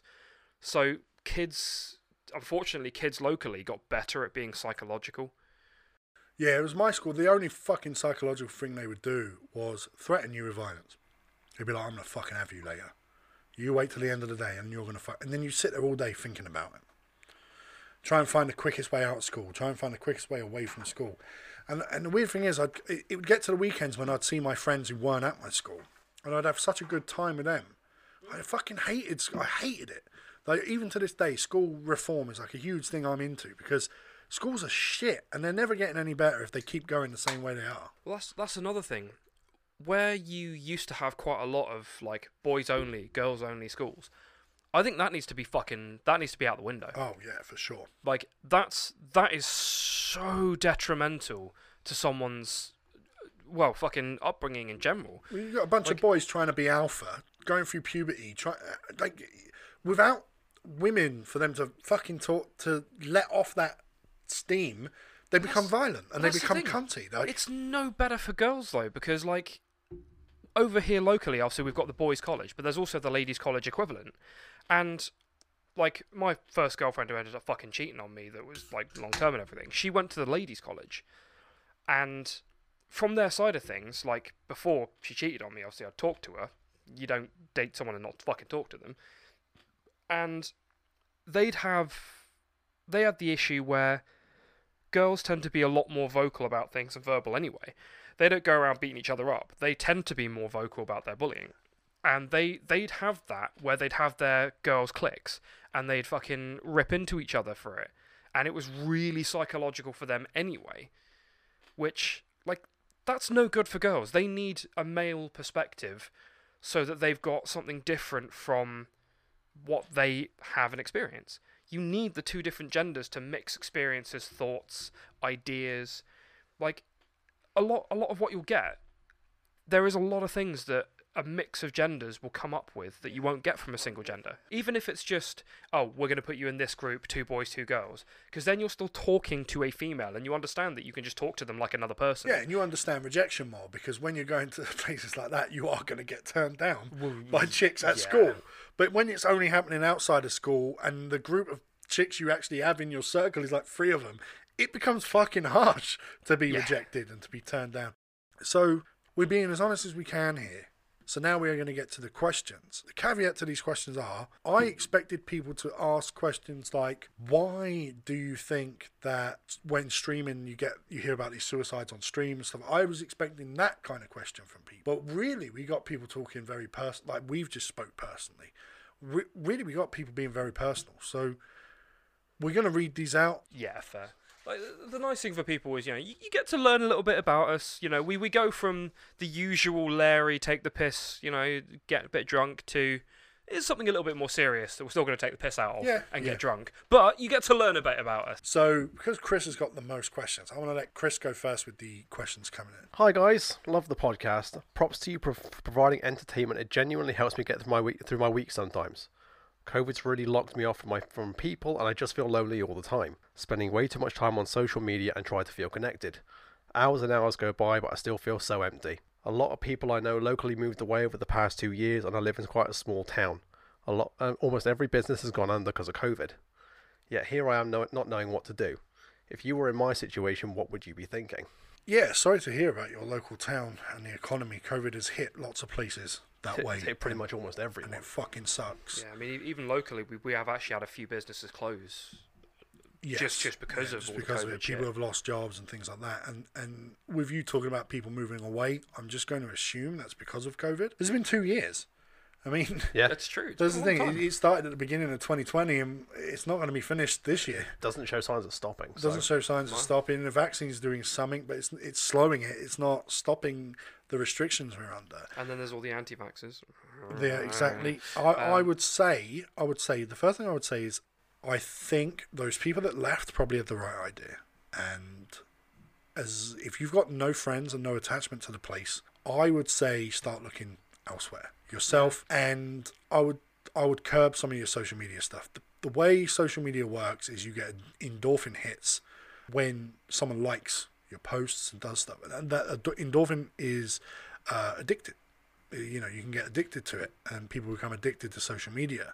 And if you're feeling shut off from the rest of the world, and your only in-look to the world, and it's like that for many people, you are not alone, is social media, then you need to start putting it down, because it's not a positive reinforcement of social life. It's actually a negative reinforcement of social life. Some parts of social media can be so incredibly toxic. Yes. Yeah, unfortunately, social media breeds negativity in general. Like, whether it's because of the ridiculous over-censorship of a lot of stuff going on, to the other side of things, like Chris was saying, where you've just got massive amounts of toxicity. In general, social media, it's just become such a horrid thing that it's no longer the good thing it once was. Like, it's not just a good way to keep in contact with people from miles and miles away that you don't see very often. Now it's just an excuse for people to throw shit on at other each people. other. Yeah. So, yeah, no, I'd agree. Put the social media down as much as possible. Use it to keep in touch with people. Like, a lot of what I do on social media these days is I use Messenger to talk to my friends. Like, I keep an eye on, like, the groups we've got and everything, but I don't really get too involved because I just don't feel the need to, because it's such a draining mentally thing. Yeah, I mean, I use social media just to post fucking jokes and Yeah, shit. memes, If I can think of a joke or a meme, it gets posted. Very rarely will you get anything serious out of me on social media, for a reason. Messenger and stuff, I think, is different because you're having literal conversations. I would say if you do have, what was this person's name? Jazz. So I would say, Jazz, if you have friends that you're speaking to via messengers, don't give that up. I think that's still a good connection. But perhaps try reading a book. Doesn't even necessarily need to be reading a book, really. Just find something else more productive. Take time to go and play a video game, given that a lot of the people that are going to watch are that type. Like, go and play a video game. Or if you want to go out and be a bit more healthy, go for a walk. Go for a walk. Find your local pool. Go for a swim, you know? If their town's shut down, maybe they can't do fuck all. Yeah, I think if you've got no physical or emotional attachment to the town, move to Texas. If you're an American, move to Texas. Texas is opening up. Texas is doing fantastic. If you don't like the politics of your local town that's locking everything down, go somewhere that isn't. But then don't vote for the same party that locks everything down. That would be my. But yeah, if you've got no attachment to the place, look at leaving. Find a way to go somewhere else. Find somewhere else you like the look of, where you've got more friends. Move. If you've got friends that are only online, ask them about their local areas. I'm not saying run off with some dude on the internet, but ask people, go like, hey, where are you from? I'm from Arlington. What's Arlington like? Oh, we opened this up. Yeah, there's this. Like, what are you interested in these areas? And say, I'm thinking of moving there. Because knowing someone, even if you only know them online, in an area, it's a big step to getting there. Not being funny, but like John that comes on with us, John McMahon, fucking shout out. If I was ever to move to America, I'd probably look at moving somewhere near where he is. Yeah, no, but it's the same. I know quite a few people in America, and if I had to move there, they'd be the people I'd reach out to. Even though I've never met them personally, I trust them enough that I don't think they're going to. They're still familiar. They're still familiar. I trust, like someone like John. I trust him like I trust you guys. I mean, I wouldn't have him on the podcast, and Funny do that. you know what I mean? I wouldn't have him on if I didn't fucking trust him. You know, if And you- like, I've got a lot of friends up in like Nottingham, so Yeah, so true. funnily enough, if I was to move to mainland UK, I'd probably look at going near Nottingham. it's somewhere where you know people, and Yeah. that always helps. So that so is that universal? Get the fuck out of your town Yeah. and find somewhere else. Provided there's nothing actually keeping you there. If you've got a lot of family in the area, depending on how far you might look at moving, you might want to look at somewhere nearer, just so that it's not horrendously difficult to get back for family. Yeah, But at you- the same time, the way you they're need- coming across as being lonely and detached, so it sounds like the way you've written it sounds Yeah. like you've got no one. If you've got no one, it's always worth asking the questions at the very least, because you won't know until you try. so we'll let Chris do another one. So this one's from Justin. How are you all doing, guys? Hope all is well. Yeah, Love good, the thanks. show. Been listening for a few years now. Long time fan. So I've noticed in the gaming communities I'm in, and especially on Discord, that gamers in general seem to celebrate mental illness and depression. This is something that has always bothered me. I've had multiple bouts of depression, and not once have I felt like using it to get attention. Why do you think some people lean to issues on this? I think it's social media. Yeah. I think what we said about negative reinforcement Yeah. on social media, It's accessible. and as Jake said about people being cunts and stuff on social media, I think if I was to post something today and said, "Hey, I had a wonderful day today and everything is good," right? Versus me posting, "I feel like shit and I want to kill myself." You'd get more clout on the shit on I'm the feeling getting like more shit post. clout on the negative, right? And I think that when people are feeling down, they look for coping mechanisms. And I think social media has become one of the biggest coping mechanisms ever. So the other thing there with that particular question is gamers are more prevalent on the internet when you think about it. Especially nowadays. And they're going to be Especially introverted nowadays. as well, so they're already internalizing a lot. Yeah, they're not face to face with people. They can say things that they couldn't normally say without, having any real backlash. And they're used to it. So you got to think, if someone's reading a book and they're really depressed, most people aren't really going to close a book and then immediately go on social media to do something. Or they're not going to post a photo of a page of the book and go, "Oh, I've just gotten to this really sad part of this book," because you don't do that. Whereas with video games, on your PC, on your console, on your fucking handheld, everything, you can just take a screenshot, immediately upload it through the share process to whatever social media, add a comment, and just go. Gaming is so interconnected with the internet and with social media. Well, the rise of battle royales shows you how connected to the internet these are, because they do not Yeah. operate off the internet. Well, exactly. And that's the thing. It may seem more like it's prevalent with gamers, but it's not specific at all to gamers. It's just there's a lot more gamers around and they're a lot more internet vocal. A lot of these They're other the people, most vocal, yeah. yeah, a lot of the other people that have the issues may not be using social media to get the attention. I used to do that. That's one of the reasons I'm not nearly as active as I used to be on social media, because I used to do that. And I want to share a little thing, actually, where I've got a friend who really helped me with that. I used to post all these depressing things. "Oh, I'm really not happy. I'm really upset. I'm having a bad day." And everyone would do the whole thing of, "Oh, love, hugs, we'll talk to you if you need anything, Brett was fucking fantastic, because he would just post things in the comments that were like, "Oh, cheer the fuck up, stop being a bitch." Cheer up, you miserable cunt. Yeah, and while there were some other people who would then post like shitty responses to him, and he'd be like, "Nah, fuck that. He's just looking for sympathy and all this kind of shit." And after a couple of those, I was like, "No, he's right. I'm not doing anything about my situation. I'm just looking for sympathy, for people to just try to make me feel better in that moment. And it's not helping me." And by him just literally being there like, "Oh, fuck off with this." He was so blunt. He Then never again, posted that is him anything. in a nutshell. So It is him in a nutshell, and I love him for it. But, like, the fact that he never just took my shit and was just like, nah, get the fuck off social media, go and fucking fix yourself. And he's always like that. Like, he is permanently like that. And I wouldn't want him to be anything different. Nah. And now that I am a lot better in myself, and I see how detrimental that was to me, other people, like, don't do it. Don't look for sympathy. It's not going to help you. You need to fix yourself. You need someone to turn around when you're being, "Oh, I'm not okay," to say, "Oh, fuck off. Go and sort yourself out, then come back and have a pint. It won't be easy.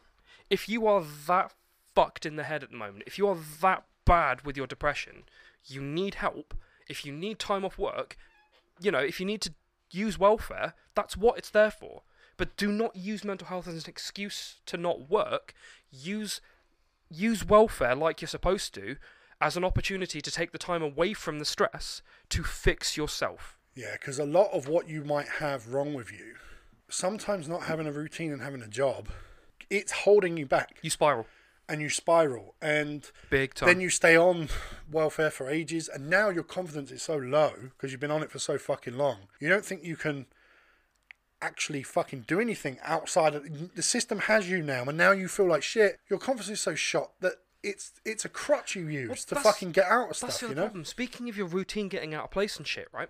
My 3 or so years into therapy, one of those years was being on the waiting list to get into therapy. It's really shit locally, and all over the world, I'm pretty sure it's not far different. You don't just get to go in and say, look, I've got a problem, I need help, and they just show you to someone. You go on a waiting list. You're on a waiting list to see someone. And for me personally, I was on this waiting list for, I think it was about 8-9 months before I got into the preliminary, this is who you speak to get you into the therapy. And during that time, because I wasn't working and I was signed off constantly from the doctors because I couldn't go back into work in case I snapped again, my sleeping pattern just started slipping. And I was playing games until 2-3 in the morning. But then I wouldn't get up until 12, 1 o'clock. But then the games would go till 4, 5 in the morning. And then I'd be sleeping until about 2 or 3 in the afternoon. And it just got worse. You have to do something to keep yourself in a pattern. If you're not working because you're on welfare while you're getting yourself sorted, get up set your alarm. Yeah, set your alarm. Set a bedtime. Leave. Stay away from the caffeine. Yeah. Get out of your house. Go for a walk. Once you've had your breakfast in the morning, and I would, especially if you're trying to get your head sorted, have breakfast in the mornings. Leave the house. Go and do something. Fucking anything. Go for a walk. Go for a swim. Get out of your house. I think a lot of this stuff is cycles, and once you get into a negative routine, you have to break it. You have to break that cycle and get into a positive routine. And a positive routine could be something along the lines of wake up in the morning. Even if you've got no job and you're on welfare and you're struggling, get up in the morning. Look at your surroundings. Tidy your fucking surroundings. Yeah. Make sure you enjoy where you are at. Go out for a walk, get a bit of exercise, even if it's something simple as fucking doing some weights for half hour. Just get up, make sure you're washing daily. Fucking wash. Do not fester. Yes. Do not sit there and fester. Fucking wash. Fucking sort yourself out. And slowly you will start feeling better about yourself. To a point that the negative depression you're having starts lifting slowly because you have made positive steps even while you're in a shit situation. You haven't fixed the situation. The situation still exists, but you fixed your surroundings during the situation. So, next question. This is from Dom. Sometimes I think of people I used to know. Exes, old friends, people I maybe had met a handful of times and liked, but I've lost contact with. And when I do, it often kicks off weeks and weeks of depression for me. And I never hear anyone else say they do the same, or say they sometimes randomly think about people they used to know. Then I worry that I'm weird and that I'm the only person who does this. Am I? No, you're not the only person. Do you want to know why you never hear other people talking about it? It's because they're also sat there thinking about it and not talking about it. And they're going, am I weird if I bring this up? Am I strange for thinking about it? It is completely normal to reminisce on past things, good or bad. Yeah, and sometimes things just crop into your head. I had a dream about someone I haven't known in about 10 years. Maybe more than that. Maybe someone I haven't known for about 15 years. A fucking dream about them. And I woke up and I was like, I haven't thought about this cunt in years. I actually think a lot about some of my old friends that I don't really speak to, who've moved away. But admittedly, I didn't make enough effort to keep in contact with them. So I never really got the chance to keep speaking to them, keep in touch with them. And that's partly on me, partly on them, you know. And when they put on their exes, it's probably a reason you don't talk to them anymore, to be honest. Well, to be fair, the exes thing's very awkward because you have some exes where it's like, well, exes is another thing. You're always going to think about your exes and think, you know, I had such good times with this person. But then you'll also remember the times that weren't so good and the reasons why you broke up. Is the Dom? You can't answer us. I worry that you're just jerking off a lot because the depression part of it. I feel like you're focusing on something good about knowing these people, and I wonder if that is because you were fucking them. And I could be wrong. But if you were, and you're single and you're fucking sat home on your own, and you're fucking, I remember when she sucked me off behind the fucking, and you know, and you're doing that, you are going to get fucking depressed.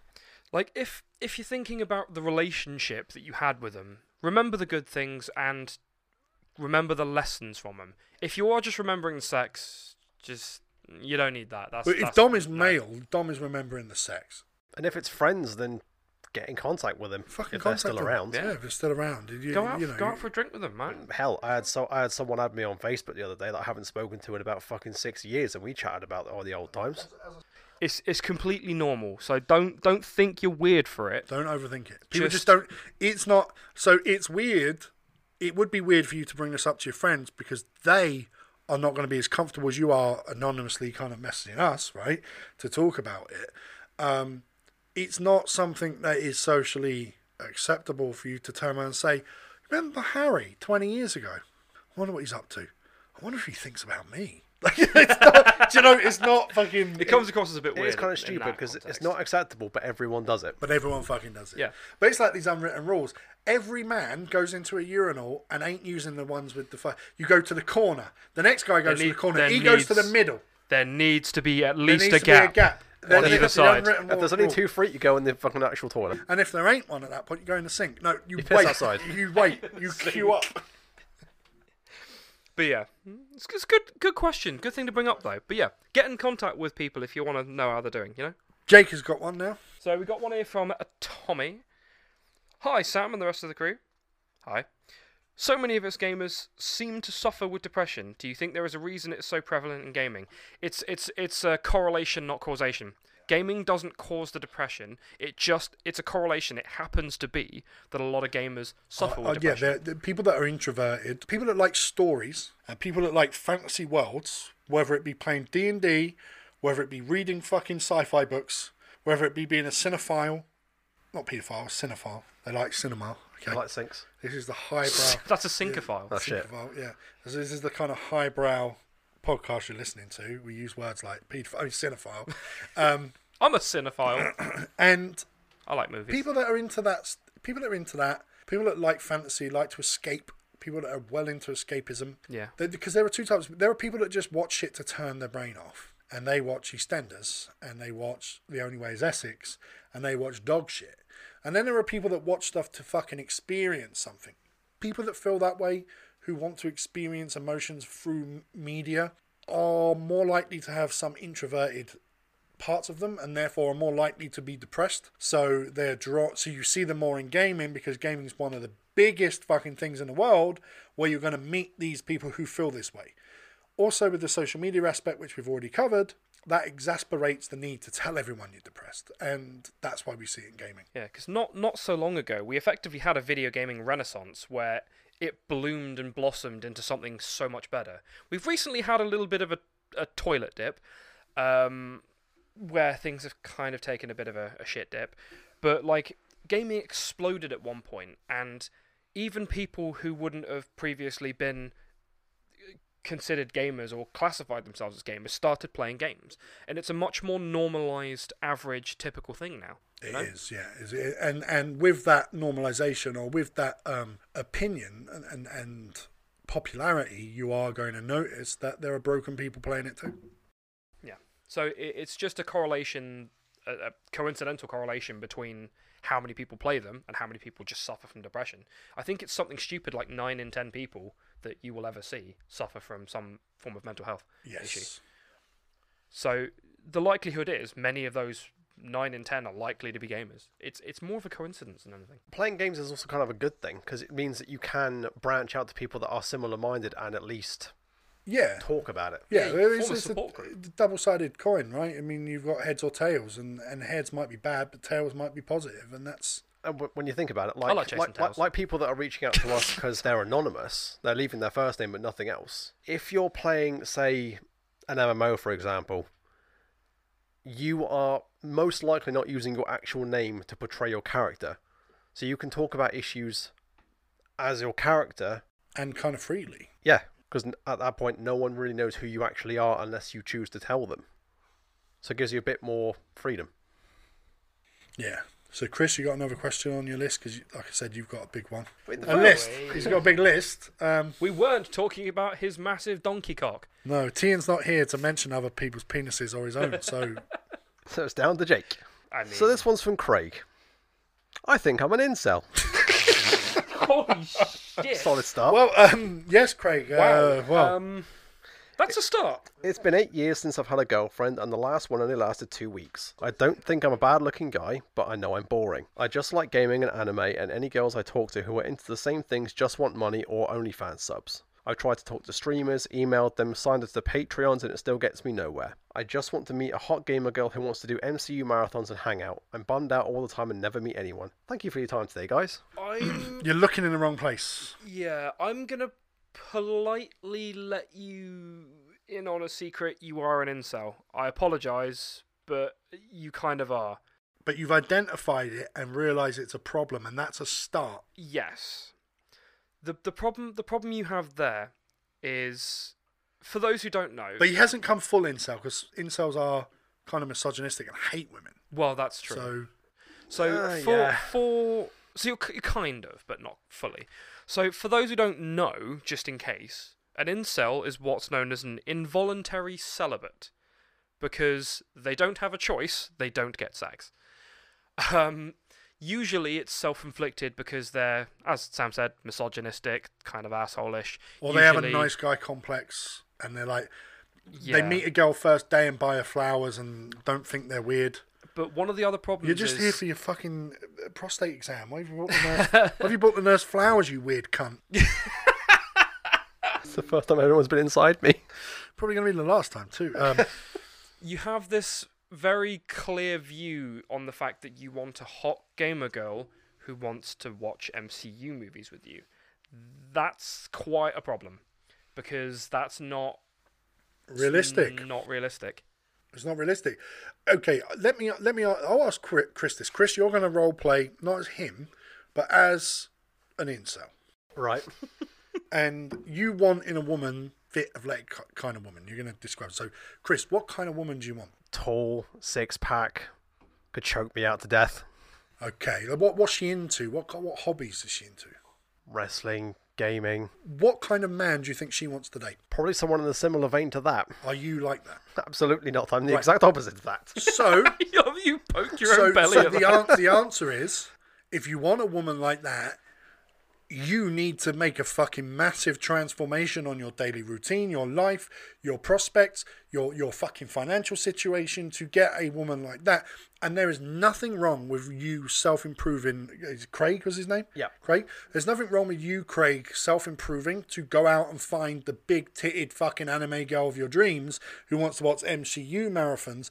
But you need to understand that your current predicament is not going to attract those type of people. Also, your expectations are way off, and most of these girls, streamers that you're buying Patreons, the OnlyFans shit you've mentioned, right? Your relationship with women are now transactional, and they're not real. They're not natural. You need to meet women who are women, and here's the thing: most women, once you know them and you're dating them, are gonna like some of the shit you like because you introduce them to it. In fact, part of the fun of meeting someone is introducing them to shit you like, and them going, "Oh wow, I like this too. This is brilliant. Thanks for showing me," and vice versa, right? I used to have friends who go, "I could never date a fucking girl like Britney Spears," and I used to go, "Why?" Because I think it's shit, and I like this music. But why? Like, she can like what she likes, and guess what? You can introduce her to your music, and you never fucking know, she might like that too. What's the fucking point? I'm just going to meet one who already likes it. Because there's 7 of them. There's 7 of them in our local area, and 3 of them have got boyfriends. One of them's a fucking heifer. Where are you putting your fucking expectations, mate?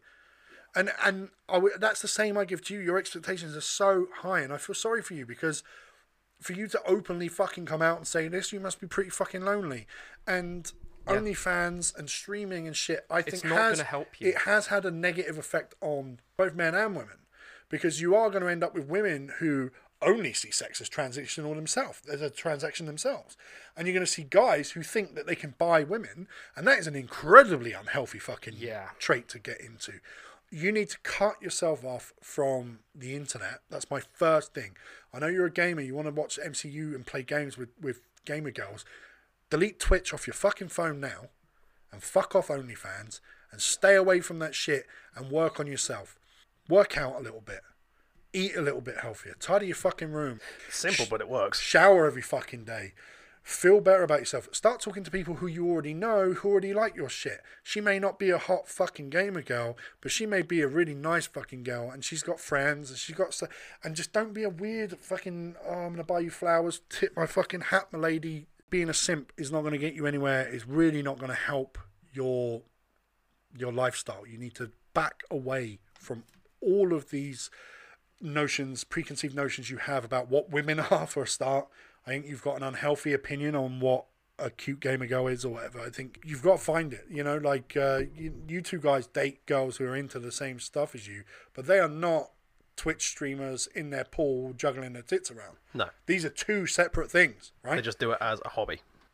Yeah, they like games, like you like games, yeah. Like, my girlfriend, like, she played a couple of games here and there, but she was into, like, Marvel and stuff, and she liked comics and things.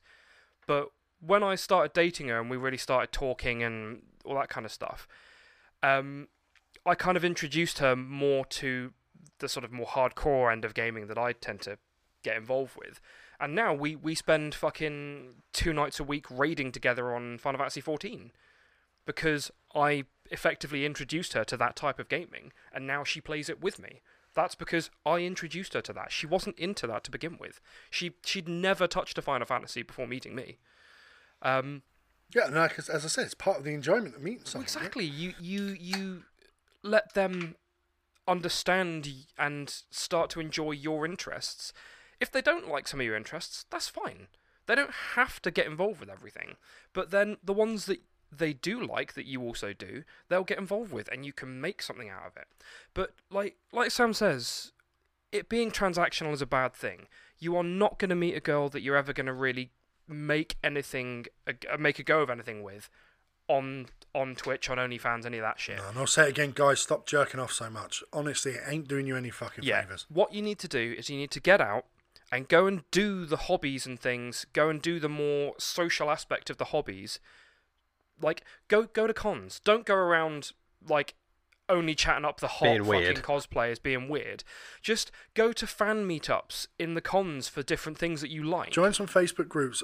What's the thing? There's an app that is literally about meet. I think it might be called Meetup, right? Where you type in anime fans, and then they show you one that's 2 miles away from where you live.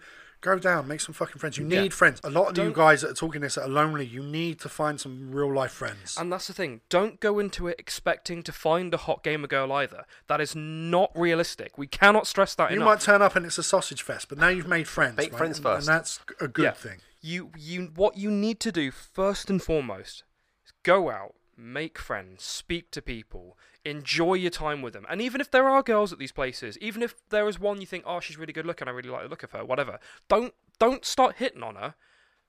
Talk to them, become friends, get to know them, really see if you connect with them as a person. Because the other thing is, if they've got a boyfriend and you're just hitting on them, they're going to close off. They're not going to... Yeah. And like I said, hot chicks have friends. That's the other thing. And guys always forget this when they get the one-itis, right? And they fucking focus on one chick. Yeah, she's got a boyfriend and she's got friends. If she recommends you to her mates because she goes, oh, come on a double date, I've got a friend. You're in there. Don't focus on her. She's got other bangable friends. Guys, you got to man up a little bit. And I hate saying that, especially in a mental health podcast. Yeah. But when I say man up, I'm not talking about the fucking ape banging his chest. You got to have some self-respect. You've got to understand who you are and what you offer. You know, you're saying you're boring. Fix that. Learn some shit. Learn a way to talk to people. Go on a fucking class. Go on an acting class. You know, take learn the money you put in OnlyFans and put it in savings. Put it in your savings. Yeah. You know, do if it's money you don't miss, you're not going to miss not spending it. If you sign up to OnlyFans and fucking Patreons, I sign up to ours. You know, I will say that. But you know, we're not fucking lying to you that you're going to get some fucking pussy shots or something. You know. Yeah, but like you need to start realizing that a lot of what these girls do is purely a business thing. They're not there. They don't genuinely spend all their time looking like they do, being all, hi, how are you? Oh, I'm doing this today. They do that because it makes them money. It is a fucking business. So remember, that's not what you're going to find when you meet these people. You're going to find real people. And that's going to be the biggest thing to make sure you get into your head. You're meeting real people, treat them like people, not like they're some gamer goddess. No one owes you their time, and you don't owe them your time. And if all you're trying, and if the only reason you're watching their streams and donating is because you want to meet them and you want to find them and be with them, turn it off. Yeah, they're not worth your time. They're never going to fuck you. Yeah, just make yourself someone who is worth the time that anyone spends with you, no matter who. No amount of Pokemon feet pics is going to change your life.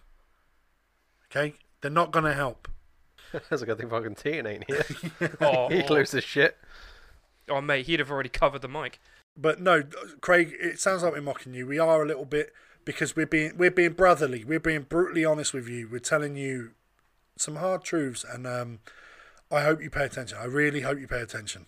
Yeah, like we may not be like certified professionals, but we've been through a lot of, like, we've been through wanting a girl we can't have. We've been through, you know, romanticizing something that we think is the way it is when it isn't. It's all experience. At the end of the day, we've had some of this life experience. We know our own lives. We've lived in such a way where we've had the experience. Draw on our experience. Just passing it on. Yeah. So we're getting on to a question from long-time listener, friend of the podcast, Jess. What? Who clarified, because we were calling him Jez last time because we didn't know. It is Jess. So he put in saying, so-called experts have been saying for years that video games promote violence. Shouldn't all of us be dead by now then? I don't believe there is a connection. But surely games are a form of therapy. And I agree. Games are a form of therapy. And those experts weren't experts. They were pell-clutching cunts. And that's what they were. Yeah. So, with that side of things, you've got to remember that all the people pushing the agenda that video games are violent, they have an agenda. Yeah, they are looking, like, a lot of these mothers are looking for something to blame their bad parenting on. Yes. This is the problem, okay? Video games are not the cause of a shitty child. The cause of a shitty child is a parent ignoring their child as they're raising it and handing them whatever the fuck they want to shut them up. You do not hand a child of 7 years old GTA 5. You don't fucking do it because there's an age rating on it. That is where a lot of this shit stems from. These parents are like, my child has done this really violent thing. My child raped a dog and it's Mortal Kombat's fault. Well, there is no dog raping in Mortal Kombat, love. How did he rape the dog? Well, I left him for 4 hours on his own. Well, that's your fucking problem, Well, I went to the pub. Yeah. And like, a lot of these people latch on to something that happened, 15 years ago now with Manhunt 2, where you had some fucking kid smack another kid around the back of the head and kill him because they were copying this game. Well, they've been doing this shit for years, right? I remember when the Jamie Bolger murder happened. Child's Play got banned in the UK as a result. The shit the media put out there that put everyone into a frenzy didn't happen. The fact that one of the killer's dads, he was like 10-year-old boys, owned horror film and the kids had watched some horror film, didn't mean they were acting out a horror movie. Yeah. They were always smoking, drinking at the age of 10, being left alone by their parents. That's the problem, not the fucking movie. I watched movies like that when I was fucking 10 and 11. I never fucking stole a little boy and smashed a brick over his head. I watched shit like Starship Troopers when I was 7. I didn't go around fucking trying to shoot bugs. But yeah, and I was playing the original Mortal Kombat when I was a lot younger than I ever should have been. But I had enough parenting from my mum and other members of my family to be like, this isn't real. It's just a game. It's just a game. Don't copy it. don't do it. I mean, that's what it is. There are still some idiots who try and come at video games. Every now and then a video game gets called out by these people. But they're the same people that see fucking black guy twerking on the devil's lap and say this is disgusting, it's the worst thing I've ever seen. These cunts were saying it about Marilyn Manson 10, 15 years ago. Yeah. The same shit. And that was way worse than fucking Lil Nas X. Lil Nas X is tame compared to the shit that people were doing in the 90s and the early 2000s. I mean, fucking hell. These are the same people that have been trying to cancel Eminem for the past 20 years, and failing. But I understand, because I know Jez, he's older than me. Jez is an older guy. It must have been hard going through the 80s and 90s playing video games, just hearing this shit. Cancel the game, take the blood out of it, dude. It fucking happened a lot. It happened a lot. I mean, GTA, the original one, which is like fucking the top-down fucking... The amount of uproar on that, and I remember playing that, and my mum going, why have you got that game? How did you get it? I'm like, Mum, I'm like 14 or like, of course I've got hold of it. You know?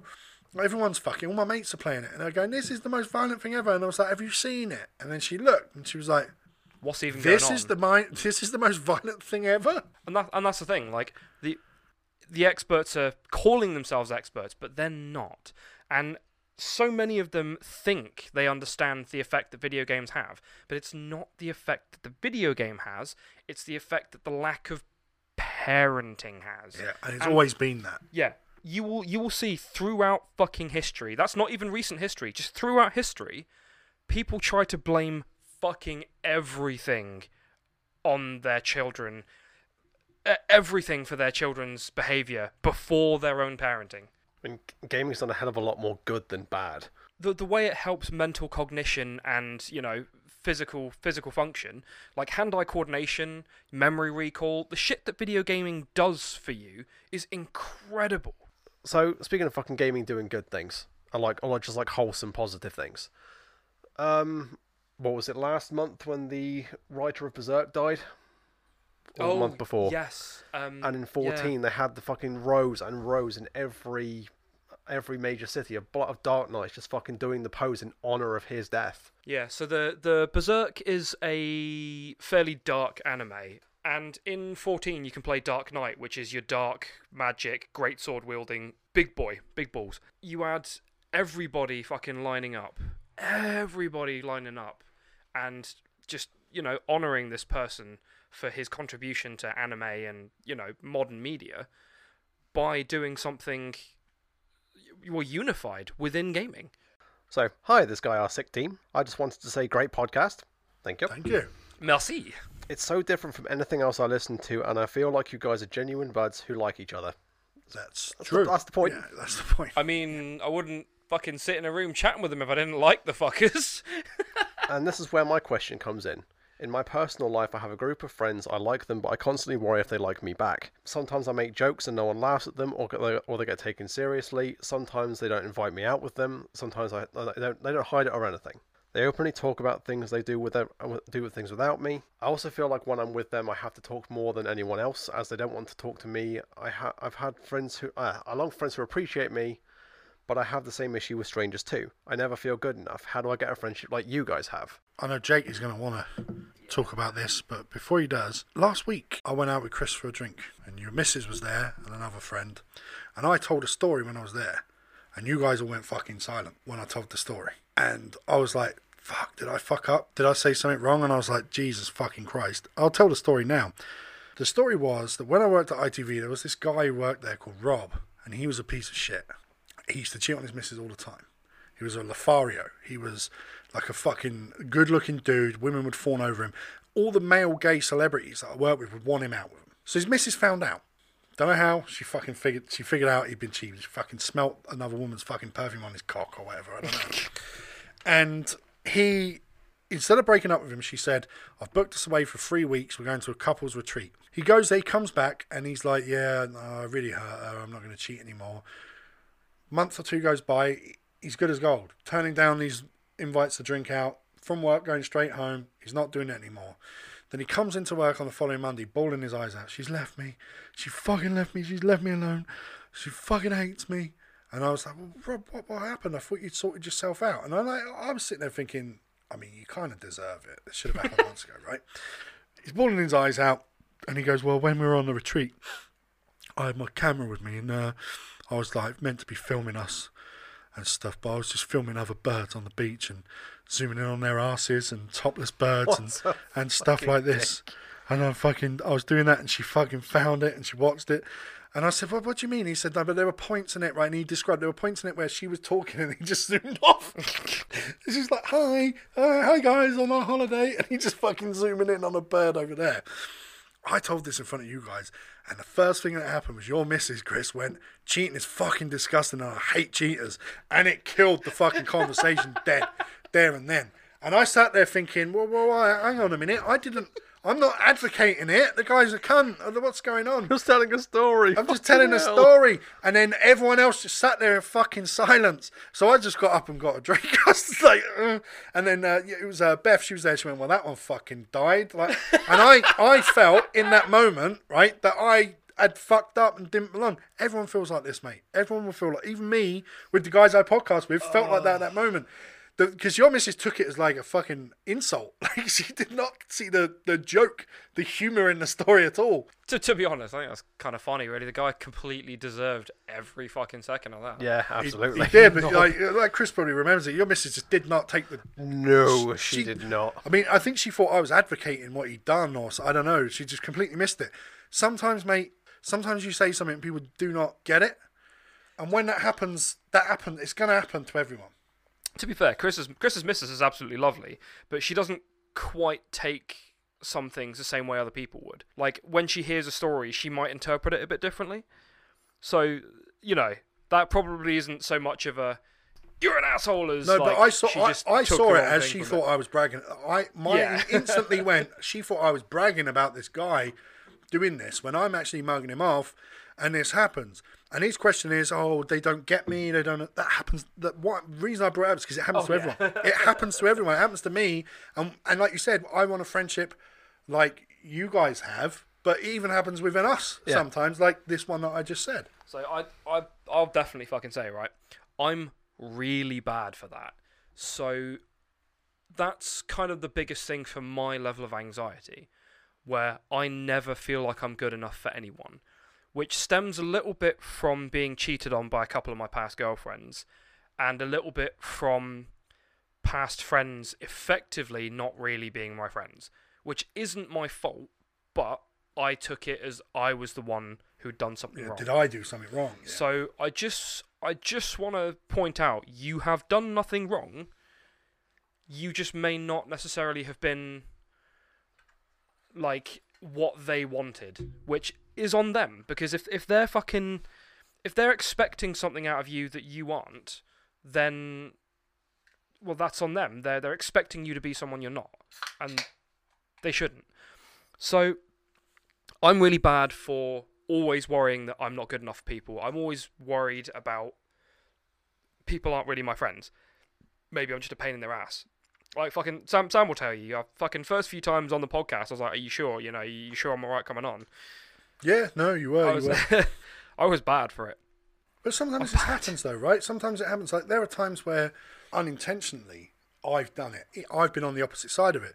Where, like, I've said to Chris, like, he's gone, hey, do you want to go for a drink? Or I've said to you, go for a drink. We go for a quick drink. And then a few days later, we might bump into another friend. And they'll be like, hey, guys, how you doing? And we'll go, when we went for a drink the other day. And the look on their face is like, why the fuck didn't you ask me? And it's because we were just... It was just a spur of the moment thing, right? And we've mentioned it. We're not trying to single you out and say we didn't invite you. We just fancied meeting up the two of us and having a quick drink because we had an hour spare and we went and did it. And it wasn't some sort of planned way of fucking making sure you don't come along. But it happens, right? It just happens. And it's not... I don't think it's personal. I think the person who asked the question, what was their name? Brad. I think Brad, this happens to everyone, and you got to deal with it. They probably think this about you sometimes too, that you don't like them. It just happens. As for strangers, sometimes it's difficult to talk to strangers anyway. Yeah. Like, going the other way a little bit. If you genuinely feel like they actually aren't really your friends, and not just like an anxiety thing where they do genuinely seem to just be disinterested in spending time with you, spend time with other people. If they genuinely are your friends and we're like, actually, we really want to see you, they'll message you. They'll be like, hey, do you want to come do this? You know, we're going to do this. If they want to spend time with you, they'll extend the offers. Otherwise, just hang out with some other people And and see how you go. We've all got a mutual friend who's incredibly fucking flaky. He's still our friend. Yeah. But he's the most flaky motherfucker you ever meet. But we don't have to all hang out at the same time.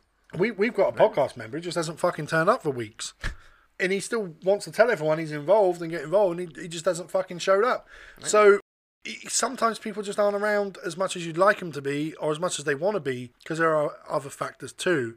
And sometimes people just constantly just got to drop them, and only you can learn the line there. Only you can know where that is. Like if you're genuinely always feeling like those people don't want to be around you, then find people you don't feel like that with. Even if they might actually want to be around you, but they make you feel like it, maybe you're better off finding another group of people who you just generally feel more comfortable around. And sometimes you might actually do what Jake does and just fucking ask. Yeah, because that's one of my things. With my anxiety, I have that constant issue of, shit, do these people really like me?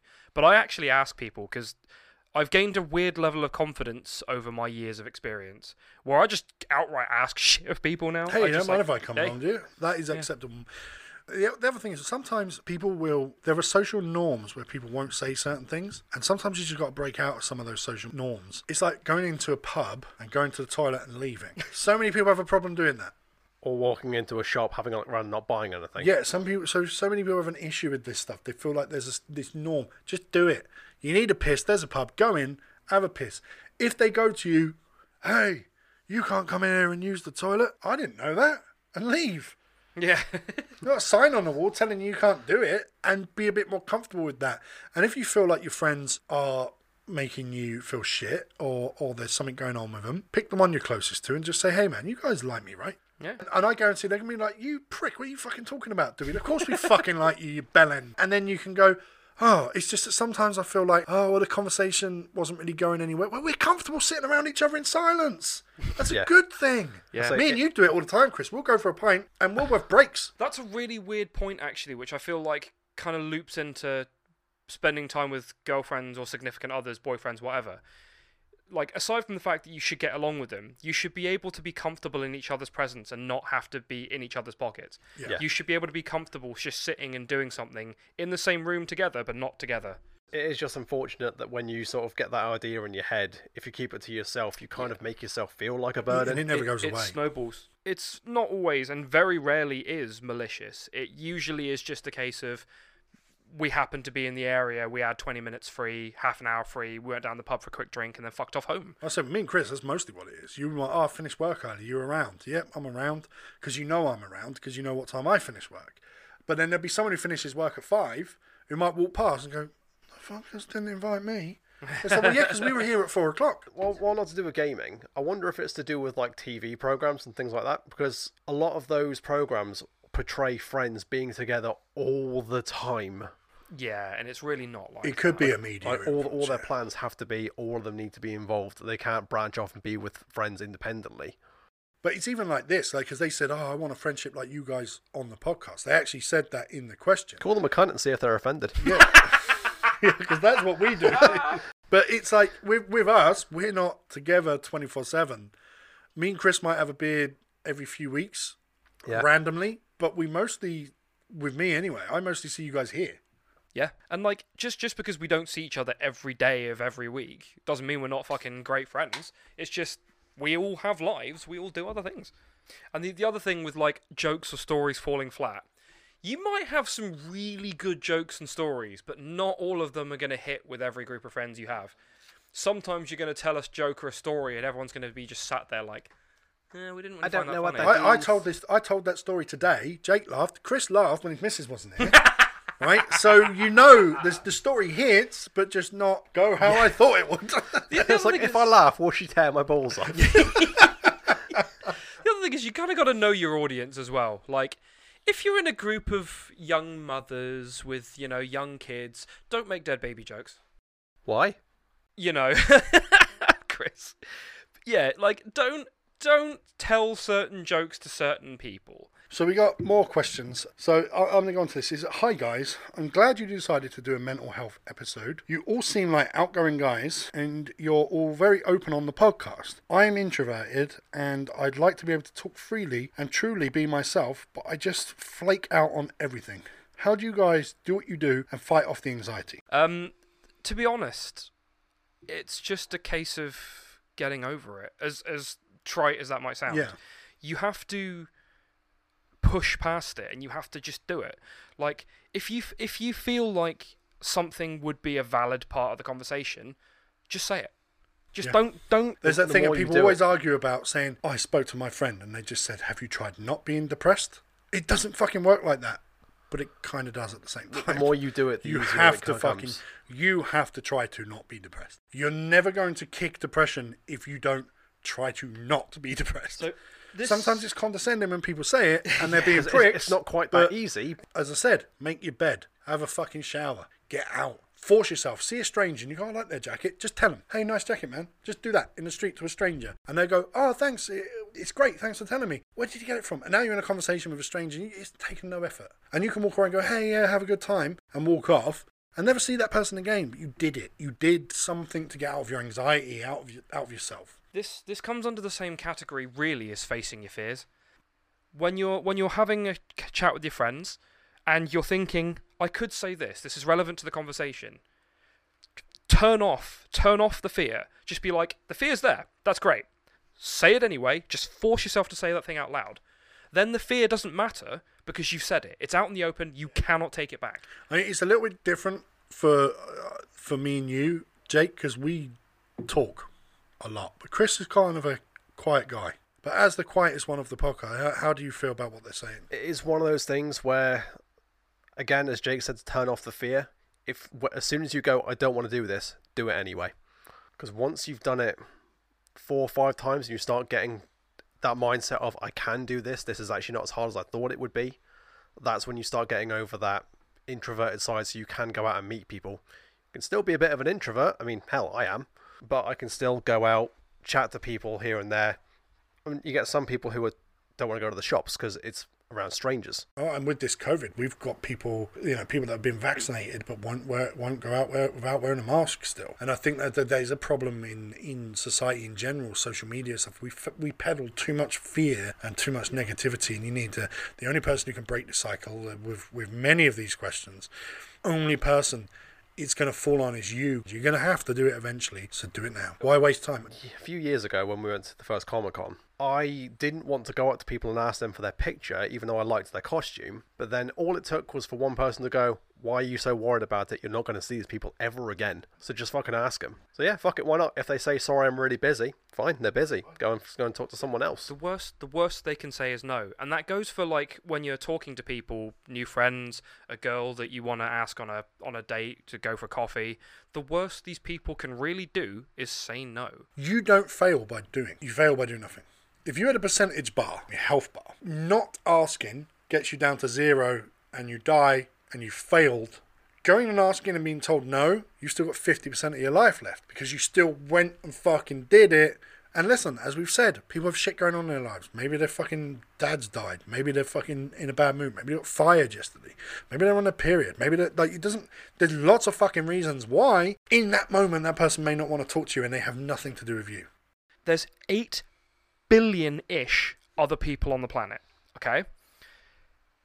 If you're talking to one person and, you might have an issue or you might have a problem or they might reject you or whatever, that's still another 8 billion people you can talk to.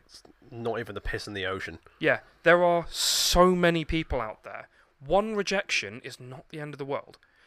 And one friend who you're not confident at talking to, if you take that step, start actually saying the things you want to say, there isn't just one person out there to talk to. There are hundreds and hundreds of people, even just around you at that moment. There are so many people you can talk to out there. And if you look at it that way, there will always be someone who will value your opinion. And being an introvert and not knowing what to say puts you in a really good position to learn that people who, like myself, who just fucking blurt stuff out, like I said with the story earlier, and don't think whether it's appropriate or not, are at a disadvantage even sometimes. It is kind of one of those things where why isn't that kind of level of basic communication taught in school? Sometimes you're at a disadvantage and you need to learn how to deal with things. And the only way you can learn how to deal with things is by finding out how. And that goes for talking to your friends or strangers or anyone that you ever come across. Yeah, just say the thing you're afraid to say, see how it goes, learn from it. That might affect what you say next time, but you still need to talk. So, Chris, what have you got for us? How many you got left? 3? All right, lads. Do any of you feel so angry that you could explode? There you go, Jake. Okay. Angry you can explode. Okay, and then what else does he say? All right, so all right, lads. Do any of you? Sorry. You're typecasting me, you bitch. He singled you out. You opened up with it. That's true. Do any of you just feel so angry you could explode? I get this feeling weekly, mostly when dealing with other people. Well, I don't like people. I have a job I can't stand, and I talk to fucking idiots on the phone all day, and it sets me in a bad mood for days. And then this causes me to cut myself off from my friends, because I know I'll just be a prick to be around. My girlfriend does her best to calm me down, and I worry she'll leave me if I don't sort out my anger problem. I've tried talking to someone about it, but my work schedule doesn't offer much time to do this. How do you guys deal with anger issues if you have them? Shut up, Chris. Also, you should come to Manchester for a mad one when the world stops ending. Right, so I'm currently in a job where I do still talk to fucking idiots. Same. Like, I cannot stress how fucking stupid people are. Like, I fucking hate people so much I could fucking kill someone. I've lost so a he job. Completely understands what you're talking about, Steve. So, genuinely, I understand you on a spiritual level, mate. My first advice is try and find another job. Yes, that's first the first one that came to mind, is because the way he talks about his job, he says job doesn't afford him the time to get the help, but the job is part of the cause of the fucking problem. I'm not saying quit your job today and walk out, mate. Look for another one, find another one. Once you're secure and you've got another one, leave that fucking place. Yeah, like you said there that you can't stand the job and you talk to fucking idiots all day. If you can't stand the job itself, you need to try, like, you're going to be working for so much of your life. You need to be it doesn't have to be a job you like or enjoy necessarily, but it has to be a job you can at least tolerate on a fairly consistent level. First advice there is look for another, and I do, especially at the moment, it's really difficult to find a job. And depending on what your qualifications are, what you've got behind you, what your experience is, certain jobs will be harder to get than others. But, like, take a look. I'm sure you'll be able to find something. Look for something that you can live on and that you'll be comfortable with. Give yourself a goal. Say, within the next 6 months, I don't want to be here anymore. Yeah. I want to find somewhere else. And that's the thing. Too many people are content to just keep doing what they're doing because they're used to it. But if it's making you unhappy, you need to not be doing it. To a point that you're not seeing your mates because you're worried you're going to be a prick. That to me means that you're snapping at people. Yeah. Because the job makes you in such a bad mood that the banter, the fucking having a good time goes out the window. They go, fucking, you fucking in the call centre all day, you cunt, and you snap because you fucking hate it. That's not good. If you're worried about your missus leaving you because she has to calm you down when you come home from work. You already see the problem. You understand that your anger is kind of out of control. And the fact that you're even reaching out and asking us, that's a good thing. Like, you've understood the problem and you know you need to do something about it. So, yeah, first and foremost, new job. Find something to be happy with. Like, thinking that you don't want to be around your friends because you'll be a prick to be around, it's a valid concern. But once you're happier in your job and you've got less stress coming in from that, hang out with your mates. They will be helping you to enjoy yourself and let off steam, let off stress. Your girlfriend, again, she's trying to calm you down. And, again, you may end up having her leave you if you keep being that stressed. But, again, you deal with the cause of the stress. And everything will fall into place. Yeah, everything else should just domino effect and just get better. It's something that you have to really, really work at, though. You really need to make sure you're looking as hard as you can for a job that you will enjoy more, or at least get less stressed at. And sometimes there is nothing worse than a job you fucking hate. I did just under 10 years of retail work, which set me on my course to exploding with anger, and honestly, I would never go back to retail. If I go back to retail, I will end up killing someone. And I know that, and because I knew that, I made the decision to step out of retail. I'm now in an office job. So no amount of money is worth that much stress on your life. And, like, honestly, don't be afraid to talk to a professional. They are trained to understand how the mind works, how things are, how to help you come to terms with your problems. Do not be afraid to see professionals. And this applies to a lot of these things. If you feel like things are so bad that you can't get over it, talking to your friends, getting advice from us, whatever, that's great. But there is no substitute for a professional if none of this helps. If none of it helps. You're right. So, Jake, you got another question now, I'm sure. So, this person says, "Hey everyone, just a quick question about time management. I use video games as a distraction from the real world. It's not that my life is all that bad, but I still need to pass time. I sold my internet marketing business a few years ago and no longer have to work. I've never been a social person. For me, my life was work focused, and in my spare time I played games, built Gunpla, and went to a rowing club. Due to the pandemic, I'm no longer going rowing, and I feel like my time gaming is empty without the balance of work. I'm 45, no wife, no kids, and up until the last few years I've really never thought about my existence. I'm thinking now that I should leave London and start new elsewhere and try to make friends. What do you think?" Fucking kudos to you. 45, You obviously you've worked hard for some shit, but now you've got no one to share. So what I'm picking up, you've got no one to share it with, and that is a problem. Yeah. And you thinking about your existence, I think you're having a bit of an existential crisis. Yeah, which A crisis of faith, get. a crisis of because if you've built up a business well enough to sell it, that you never have to work again. Living the fucking dream. You've worked, but then if you sit back and go, but what have I got to show for it? And he's mentioned no girlfriend, no kids, so maybe he wants kids. Maybe he's sitting there going, "Fuck, I should have had kids." I know Jake will not agree. I'm the same. But that's a personal thing. I'm all for other people having kids if that's what they want in life. But mate, at 40, I don't have to fucking have them. go and do. I would say to you, go and do what makes you happy. If you're in a rowing club, and I imagine that, this could be a gay. I don't know. We could be talking about some sort of fetish or something. But I imagine we're talking fucking rowing, like the Oxford fucking Cambridge race. Well, yeah, right? proper fucking boat rowing. Yeah, so you're probably an incredibly fit, fucking healthy dude who, when you're not rowing, you build fucking Gundam toys and play video games. I mean, we would all agree that we do enjoy what you're saying. It sounds like you've got it made. Living the fucking dream. But the loneliness, I understand. I just want to say, right, if you're building Gunpla and, you're fairly happy with how they're turning out, that shows you're good with your hands, mate. Fucking ain't no girl going to be complaining at that. But then we do have to understand that if he has spent all his time on his business, maybe talking to women isn't something he's comfortable with. He might not have the social skills.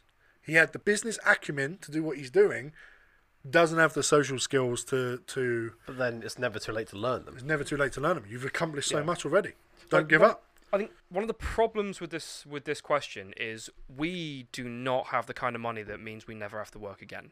And I don't think we're ever going to be able to come from that perspective, because that's just how it is. Unless you want to sign up to our Patreon, mate, and send some of that money you've earned this way. But I can only really talk from stories I've heard, and even people who have so much money they don't know what to do with it, a lot of them still do a job because they can, not because they have to. Like, you've clearly earned your money to not have to work again. And again, I'm so fucking impressed with that, I'm not going to lie. You need to, I think at this point, you need to focus on that social aspect of your life and go out and, like, when you get a chance to go back rowing, that's good, because you can maybe make the effort to talk to the other rowers. What I mean, I imagine when he goes, it is social, he is talking to them, he might have a drink with them afterwards. So, like, in my mind, I've got a picture of you worked really fucking hard. You had this rowing thing that you've been doing probably for fucking years, right? And now you're doing more of it because you can, because you've sold your business. You love fucking Gundam. Obviously, you probably watch it. You're into it. You're building them. You got the money to buy any fucking one you like. These things can be expensive. It's an expensive hobby. And you play video games. And up until COVID, you thought you had the perfect life. And suddenly, you've realised that those things that you thought were the perfect life, you've had time now to realise there are things missing. And I'm not one to tell you what's missing, but by your own words, it's, I don't have a kid and I don't have a wife. You're thinking about family, mate. That's what I think should be your focus. And with the money you've got, I'm not saying find a gold digger, but if you're a fucking healthy fucking dude who goes rowing and you got some money, learn them social skills, I don't think you'll be fucking waiting around long. And at 45, you can still have a kid if you're healthy. Like, flat out, it's never too late. especially with things like this. Like, I've heard so many stories of old people meeting each other in an old people's home and getting married. For family, it is never too late. You could do things like go out with some of your rowing friends, meet new people. Yeah, and they've got girlfriends, they got wives. Those wives have got friends. Invite them round to you. Ask them to, just fucking ask them. Would you introduce me? Make the effort to go to the social things they invite you to. If they're like, oh, we're having a barbecue in the summer, in a couple of weeks' time, Never too late, mate. 45's still young, if you ask me. I'm fucking 37. Yeah, man, fucking and hell. I've done fucking none of what you've done. So you got plenty of time left to just go mad, man. Have a bit of fun. And like the other thing is, you'll find with the games specifically on that, you'll find that once you're a bit happier in yourself and you're just kind of doing them every now and then for a bit of fun, you'll start enjoying them again. You're probably not enjoying them because you don't feel fulfilled as a person at the moment. And you're locked inside in London with all this COVID going on, playing fucking video games, building your gunplers, wishing you could be rowing again, wondering why you're not getting laid, and it's bothering you. And the 'Cause it's loneliness going of to bother everyone. And the loneliness of having to stay in your own place pretty much alone, that's going to be... Never good. Loneliness is huge. That's not going to help. Right, so I'm going to get on to my last question. I've got one from John. I find it difficult to motivate myself to do anything. I'm not working right now, and if I'm being honest, I avoid looking for work, and I lie about it to people I know. I don't have many friends, and I really don't see them anymore anyway. Everyone tells me to get a job, and I don't know why, I just don't do it. It's like there's a block that stands in my way, and I just don't bother. I'm not looking after myself either, just eating junk and drinking Monster. My day consists of waking up at 12, jerking off, sitting in silence in my messy room for an hour or two, jerking off again, and playing games until 3 a.m.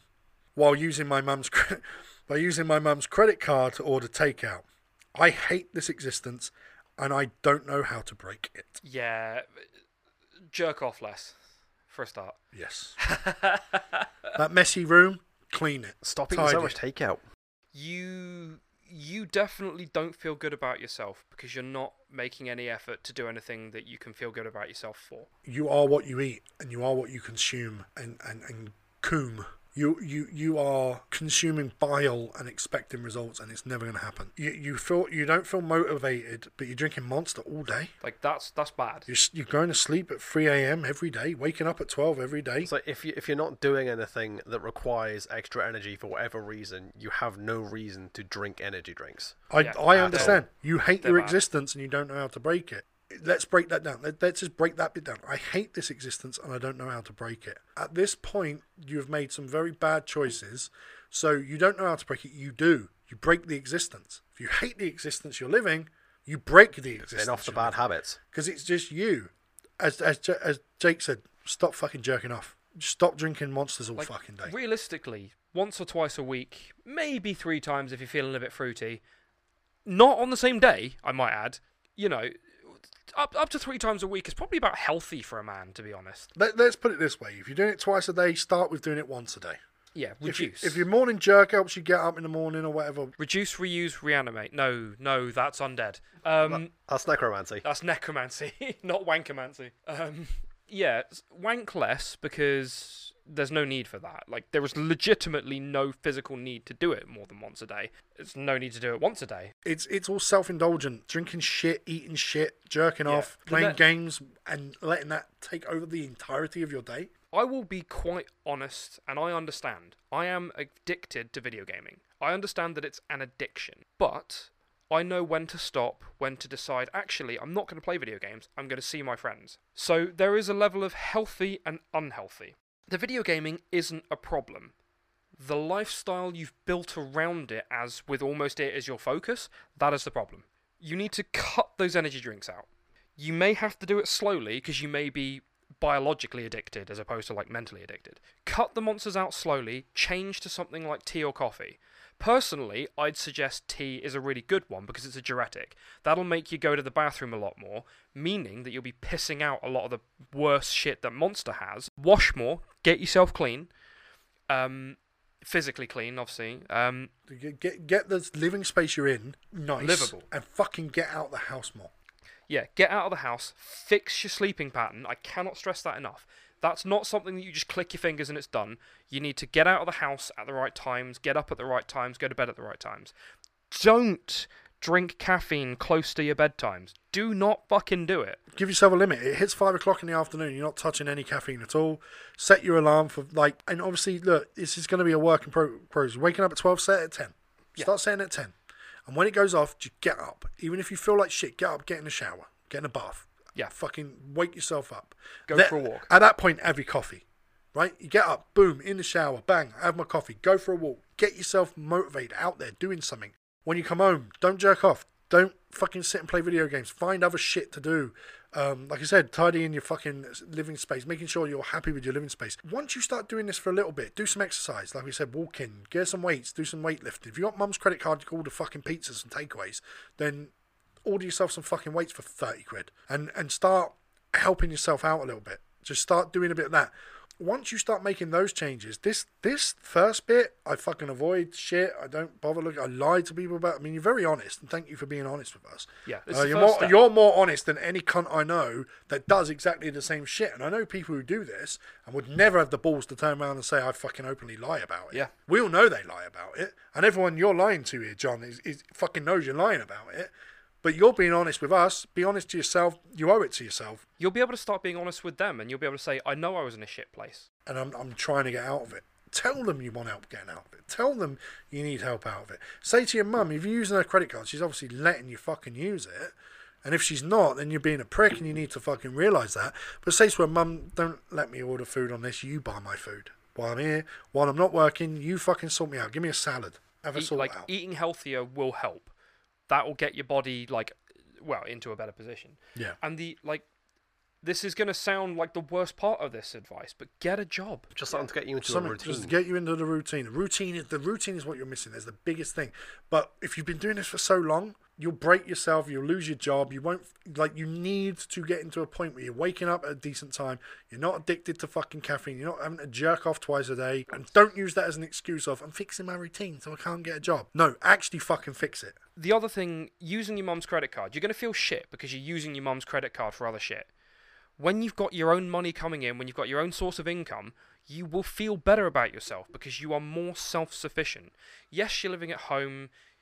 Yes, your mum is still going to be paying for stuff, but you will feel better about the fact that you don't have to rely on her for everything that you have to buy. Get rid of that yee ass haircut. For fuck's sake. Yeah, I'm gonna be deadly real with you here, and this is gonna come across as harsh. Currently, you're a fucking waste of space. You are a piece of shit. You need to sort it out. You are out. an absolute waste of space, mate. And you need to sort your shit out. You owe it to yourself to not be a waste of space. Yeah, you need to prove to yourself, not any of us, yourself. You need to prove to yourself you're not a waste of space. You might not realise this, and as harsh as we're saying you're a piece of shit and you need to sort yourself out, you're better than this. Yeah. You actually are worth something. You are worth something. You've got a lot to give the world. You just haven't fucking found it yet. Partly because you are not going to fucking find it. And you should pick your fucking ass up off the floor and fucking do it. Stop jerking off. How many times have we had to tell people to stop jerking off today? Just stop wanking. Especially because he's noticed it. Well, yeah. You know it. You're in a better position than most. You fucking know you're a piece of shit. You know you're lying. You're admitting that you know you're a problem. You know that you hate what you're doing. It's mostly yourself that you're destroying here. You're a drain on your mum's credit card, but you're mostly just destroying your own self, who you are. Fix yourself, and you will be a fucking fantastic person afterwards. Hell, if nothing else, aim for this time next year to be a better person than you are now. Yeah. You can do it. I believe in you. I believe you can do it, man. Yeah. I believe in you, John. I believe. I want you to message the podcast in a month's time and tell us what you've fucking done. Yeah. We're rooting for you. As harsh as we're going to be, we're rooting. We're on your side. We're rooting for you. If you tell us in a month's time that you've managed to fix your sleeping pattern and you're going out and you're walking and doing some exercise, we're going to be like, good, you're doing so much to fix yourself. Keep going. Yeah, keep going. We will be appreciative and supportive of you, or tell you that you're still being a cunt, no matter which way it goes. Chris, you're next, mate. Cool. Right, this one's from Gwen. Hey everyone, love the memes. They're mostly Sam, so... Yeah. Right. I'm kind of new to the podcast and I have been playing catch up for the past few weeks. You guys are so funny. Yeah, I'm glad you're enjoying them so far. So, I saw the post about sending emails for game and mental health and wanted to share with you how I feel. I'm 24, female, and most guys think I'm an e-girl due to how I look. Send feet pics.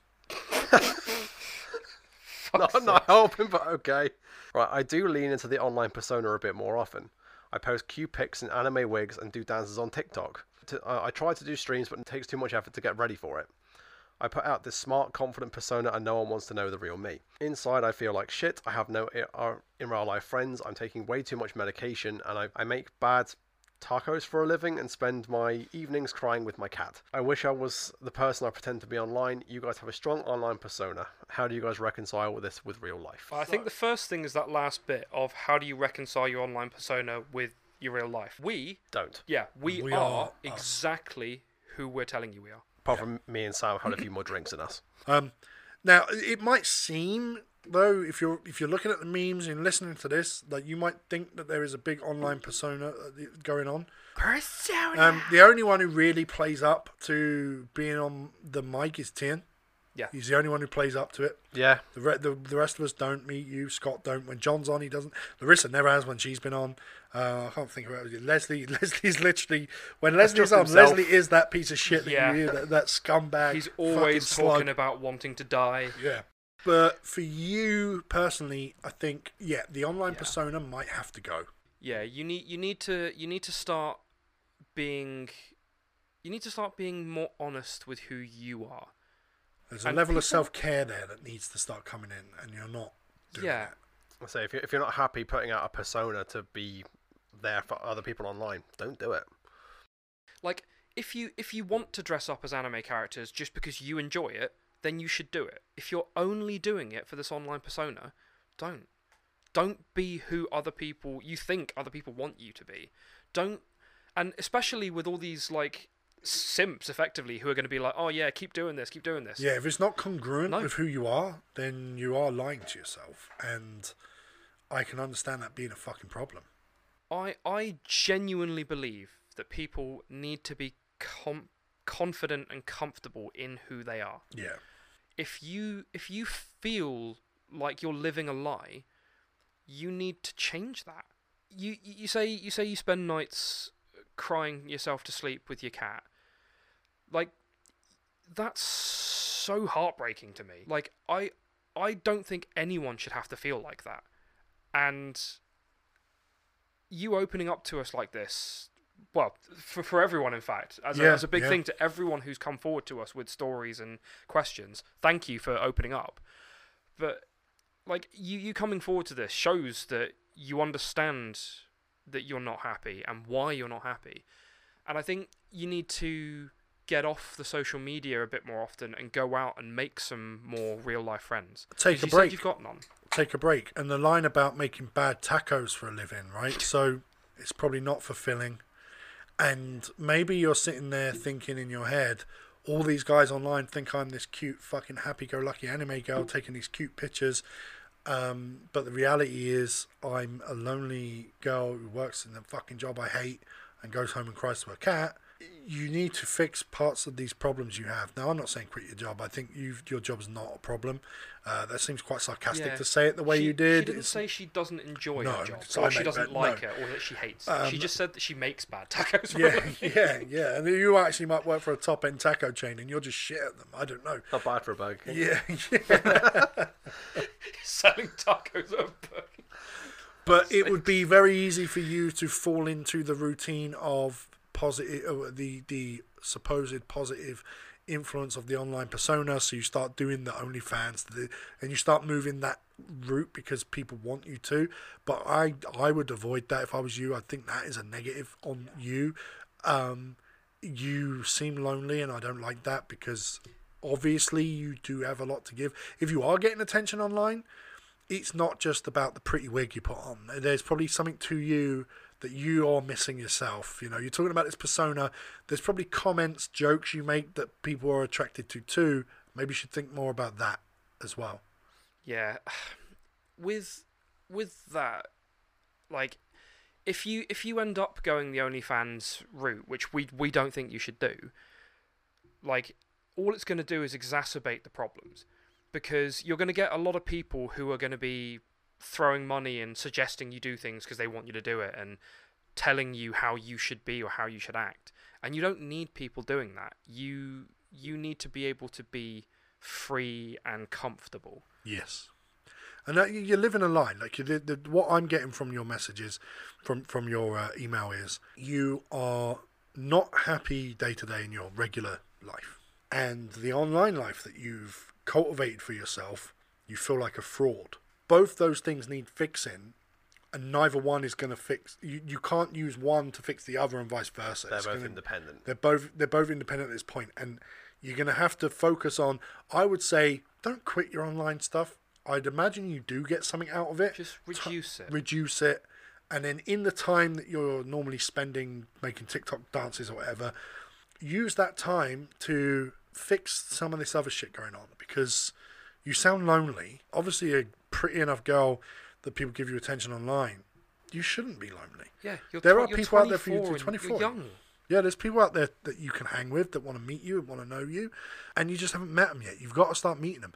Man, there's probably customers that come into your work just to see you every fucking day. Yeah. There probably are, right? And you just don't even realise it. We've all done that. We've all gone to a certain bar because we know the fucking barmaid's hot and we like seeing her. I don't even drink and I still turn up. Yeah. It sounds a little bit like... Please. Yeah, it sounds a bit like almost an identity crisis that you're having. So I think with some of this time, like Sam says, deal with the loneliness, but do a bit of soul searching as fucking as completely cliche as that sounds. Teach yourself, learn who you are. What do you like? Yeah, figure out what you want, who you are, what you enjoy, what you don't enjoy. Learn who you are, and then on your social media, when you are still going on, because like we said, don't just quit it, reduce it. On your social media, start being honest about it. Start. Don't present this persona. Present you. A lot of the questions we've got in so far, you can actually get a conveyance of people's personality from it. But from yours, I don't get any conveyance of who you are from it. So it's just what's going on. You need to know, you need to learn who you are. Write a list. What do you like and what do you want? Fucking send it back. We'll answer that. We'll answer that another time. Yeah, send it back. I'm more than happy to chat about this. We'll chat to you about it. Like I said, the feet pics, I mean, they're optional. But like, from that, you're wearing colourful wigs because you think that the people are going to like that. I don't know if you like the colourful wigs. I don't know if you like the series as you're dressing up vaguely of these characters from. I don't know whether you like them or not. The only thing I get from that so far is she likes cats. She has a cat. She likes cats because she cries to sleep with one. And honestly, that's something I would talk to you about alone. I'd be interested. What's your cat called? How long have you had the cat? How old is the cat? I love cats. Yeah. I'm going to have loads of cats. Send me pictures of your cat. Yeah, send us pictures of your cat. I'm fucking... Not your pussy, your cat. Yeah, your feline pet. Yeah. Your actual cat. I'm completely all for that. I love cats. It's hard to give you the advice when we don't know as much about you. Like, I look at the guy who wrote in about jerking off all the fucking time, lying to his fucking... He gave away, in like 5 lines, he gave away so much about his life, but you are a mystery. Maybe you like being a mystery. Maybe that's what you are. Maybe you want to be a mystery. But I would just say that you could go down a very dark path if you don't address it. And I want you to address it. I want you to get healthy and better and feel good about yourself. Gwen, we don't want to see you go down that path. We want to see you thrive as a happy, confident person. So if it will help, having a chat with us about it and us just saying, I mean, if nothing else, find people who share your personal interests. Yeah. And just meet up with them and chat. Make sure you know what those interests are. We're always happy to interact, like Jess sends us all sorts of questions and all the time, comments and things. We've read out 2 today? Yeah, and last time we had about 5. Yeah, it's if there's repeat questions, we may pick one of them and say we've had this question a few times. And there's a few names I recognise in here. Justin was one. There was a guy, Justin, who sent something in from the last one. Yeah, he sent in last time, and he sent one in on the Halloween stuff as well. So we get people that send in questions quite often. So yeah. So we got one here from a Peter. Hi guys, I'm sure you've seen the reaction videos of gamers losing their shit, screaming and shouting.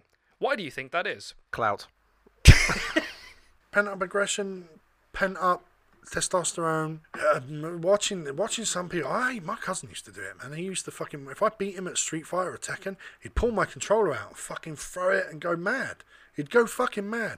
I think it's a testosterone release. You don't really see it often from fucking girl gamers, right? Fucking weirdly, right? Even though I've had massive anger issues most of my life, that's one of the things I've never done. I've never biffed a controller. I've never, like, I've always got in the back of my mind, controllers are expensive. Yeah, no, I'm the same. I'm like, but back to your question, it's just impotent rage, mate. It's high testosterone. It's no physical outlet. Like I said to the guy who's angry, learn to box, do something, go and do something with it.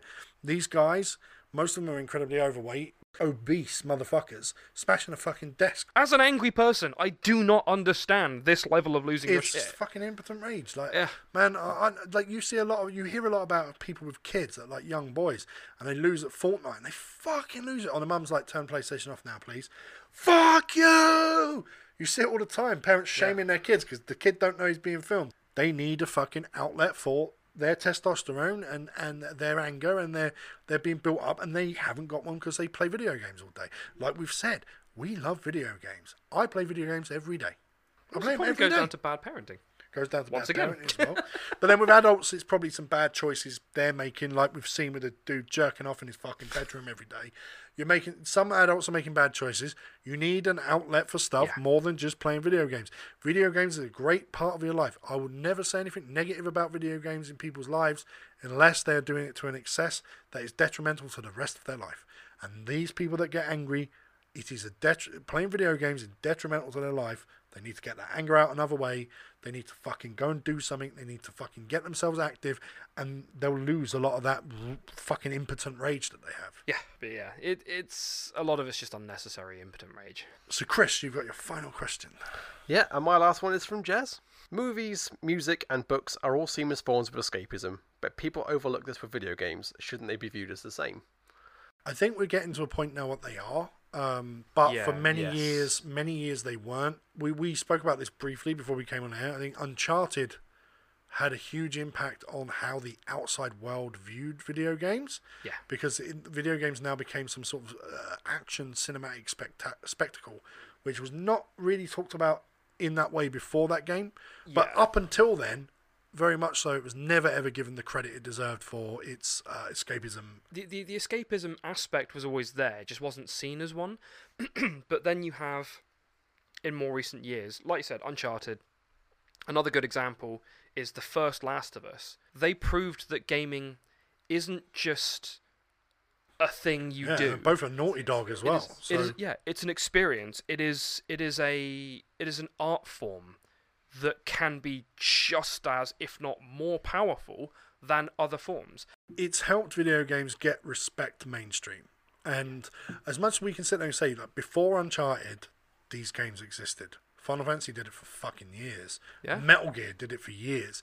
But until Uncharted, nothing broke through that glass ceiling and made people go, holy fuck, video games are like a huge fucking deal. And they gained a lot of respect. But I do understand what you mean. They were disrespected for a long time. People did not see them as escapism. People saw them as poison. People were very negative to them. The pearl-clutching mums in the 90s were the worst. They still are, but people are negative to music and things as well. It's fallen into the same category as music at this point, where you have enough people who have a go at it, but they cannot gain the traction because people just... They just put them down as the fucking naysaying idiots that they are because they're being stupid. At that point, they're looking for problems. Yeah. Video gaming is so big now that you cannot ignore its influence. Like, gaming can now teach you things. Gaming can give you experiences. It teaches you morality. It teaches you history. Fucking things like brain training back on the DS. You would literally use that to keep your mind sharp. And stuff like that would help teach you maths and other things. Gaming is now a teaching... Like, they use Minecraft in fucking... where they're teaching you about... creating things and like physics and stuff. Well, Minecraft this year had the library. Did you hear about this? No. So Minecraft added a library, downloadable map. These people made this library that you can download that contains works, historical works, book works that are banned in countries to purchase. Holy shit. Fucking hell. So you can get the map on Minecraft in Saudi Arabia and you can go in and read shit. In China, you can get all the banned books and stuff that are there. Like Minecraft, I mean, that's a fucking huge feat. When I read that and then I watched the video about it, I was like, fuck me. When people talk about militant gaming and, I want to send a message and I want to make a political statement. Fuck all that. This is how you make a real statement. You do something like this. That's not activism. That's action.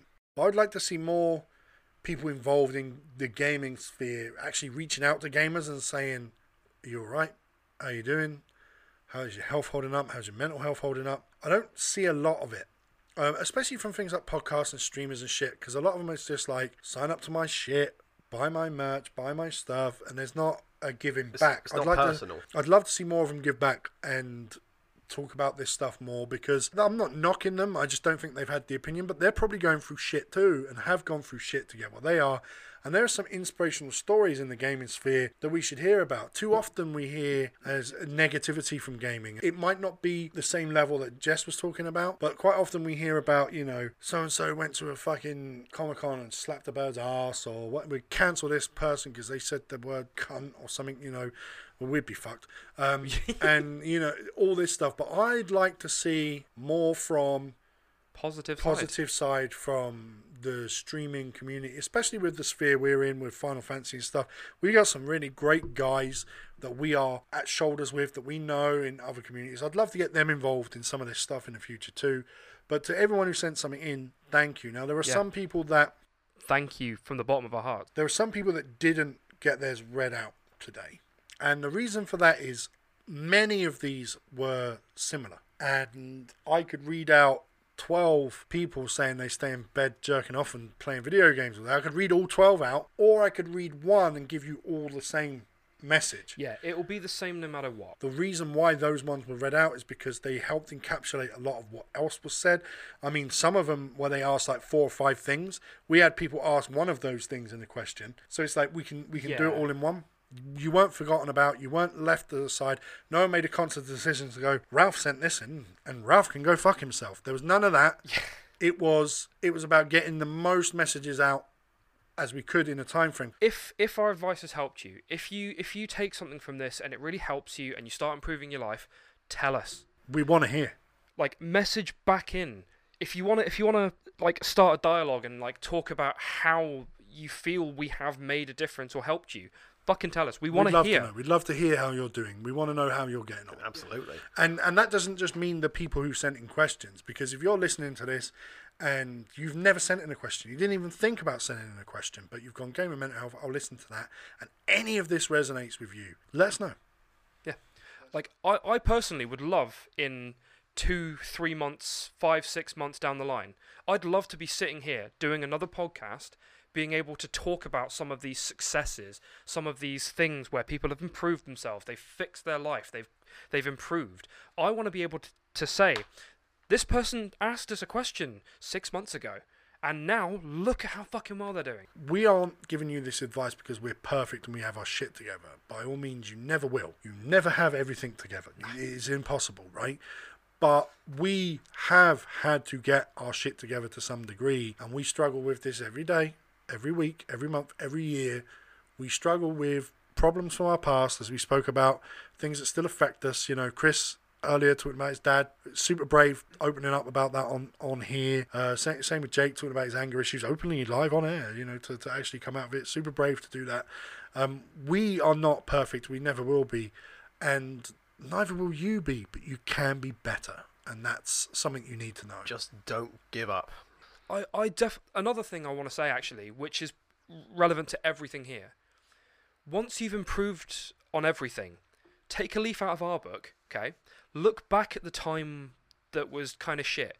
Make jokes about it. Yeah. Have a laugh. Be able to look at it and go, fuck, I've come a long way. Take the piss out of the fact that you've told your boss you're going to cut his family up and send it to him in the post. You know? Have a laugh about these things.